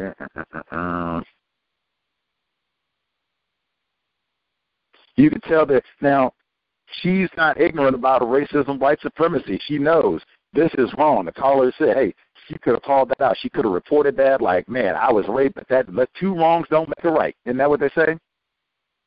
These guys are clearly students. They're wearing Syracuse paraphernalia. Could have been on the football team or anything. That's not what we heard. And the way that she acknowledged it was so tacky. It reminded me of her lame, tacky apology. She says, she's sick of all this, and I didn't like being the center of it, and blah, blah, blah, and all the blah, blah, blah. She says, I didn't overlook what happened that night. Everything was wrong. It was wrong that I couldn't walk. It was wrong that I was raped. It was wrong that the officer called his niece ruined. She goes through this long list, and then at the end, oh, yeah, it was wrong that they beat on those niggers. Like, come on. Her at the center and first, it was wrong of what happened to me. And then, yes, it was wrong that the niggers were beat. We're working on correcting me being raped. We'll get to the niggers later, maybe. Troublemakers anyway. Open. And the audacity they're going to be beat, they deserved it, even if they didn't rape you, because they had an opening intent of alcohol. How much underage drinking has been reported in this book already? I keep saying that's right there with the rape. Why they said it's so difficult to try to do anything about this epidemic, because there's so much drinking involved in all this, and people don't have good memories and all the rest of it. But these niggers, they deserve to be beat for an open container, allegedly.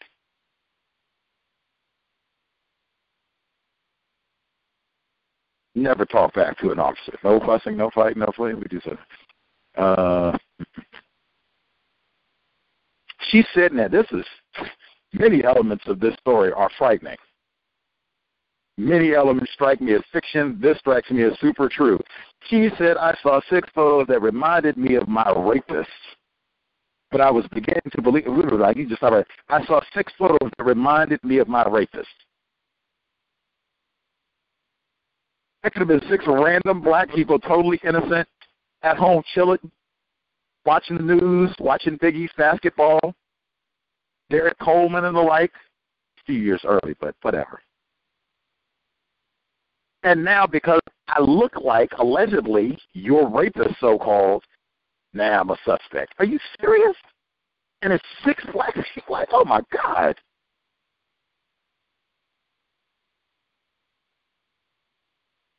They cheer. This reminded me of lots of Norm Stamper. Norm Stamper said the same thing.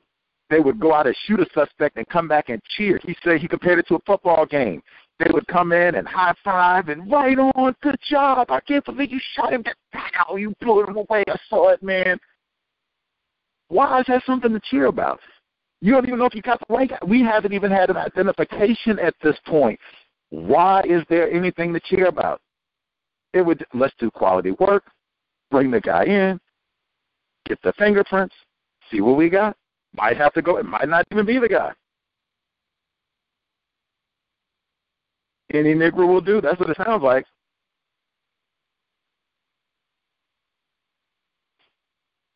Let's see.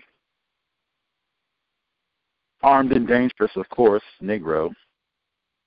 And then she dreams about, like I said again, she didn't dream about other people violating her rapist, so-called. She dreams about doing the work herself, which she stated repeatedly. Anything else? Is that it? Yeah, I can leave it there. We'll get to Chapter 8 for next week. Did a little overtime for this week. Folks should be satisfied. I gave folks the opportunity to share. Seemed like they were grand. We'll take one. Somebody can get anything in like 5 seconds.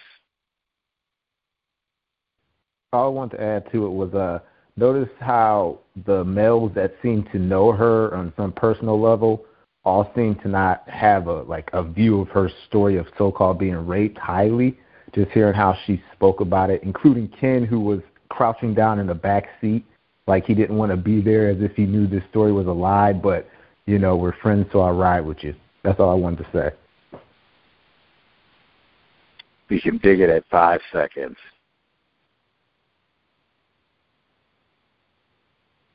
Can dig it at 5 seconds. We will, I guess, be mindful of the comparison. I didn't get to see all of the questions, but I see the way that she talks about the males in the book as we proceed, because we'll get to hear more about Gregory Madison we didn't even get as far as I thought we would this week. I thought we'd get to the ID. We didn't get that. So how she talks about him, Ken, her dad, all the male characters that we are presented with, just how they get described, particularly comparison contrast between Mr. Madison, the black guys, and the white guys. But more of this to come. Much obliged for all the emails and live participation. Hopefully it was worthy of your time and energy. Our last book club of 2021. We will pick up next year right back with Lucky. We'll be here tomorrow, neutralizing workplace racism. White people and snow permitting. It is supposed to be 25 degrees tonight and not supposed to be above freezing tomorrow. So hopefully the weather will cooperate and we will be able to broadcast. Stay safe for all the folks who are out there. Hopefully you're not doing any end-of-year shenanigans that will put you in harm's way. All of that said, sobriety would be best. My God, for everything that we heard here, like, man, that might be, you might get a few licks upside the head with a nigger knocker, open container, even this holiday season, my goodness. Keep it sober. In addition to no spirits and alcohol, if you are going to be out and about, crazy, you are not in any sort of verbal confrontation. If you see someone, they're being rowdy, loud, hostile, you should be thinking that that person may be armed. In fact, they may have an entire armed gang at the ready. If you did not leave your residence prepared to die and or kill, exit. If you are in a vehicle, you are sober, buckled, and not on the cell phone, doing the small things that we can to minimize contact with race soldiers. And we need all of our attention. Be mindful about what's happening around us. All of that said, Creator, we ask that you help us remain patient with other black people, victims of white supremacy. We ask that you help us remain patient with ourselves. Remind us to demonstrate the highest levels of black self-respect at all times, in all places, each and every time we are in contact with another black person. It has been time. Replace white supremacy with justice immediately. Cal signing out. Thanks all for tuning in. No name calling. Nigga, you so brainwashed. I'm a victim, brother. Problem. You're a victim. Man, I'm a victim of 400 years of conditioning. Shut up. The man has programmed my conditioning. Mm-hmm. Even my conditioning has been conditioned.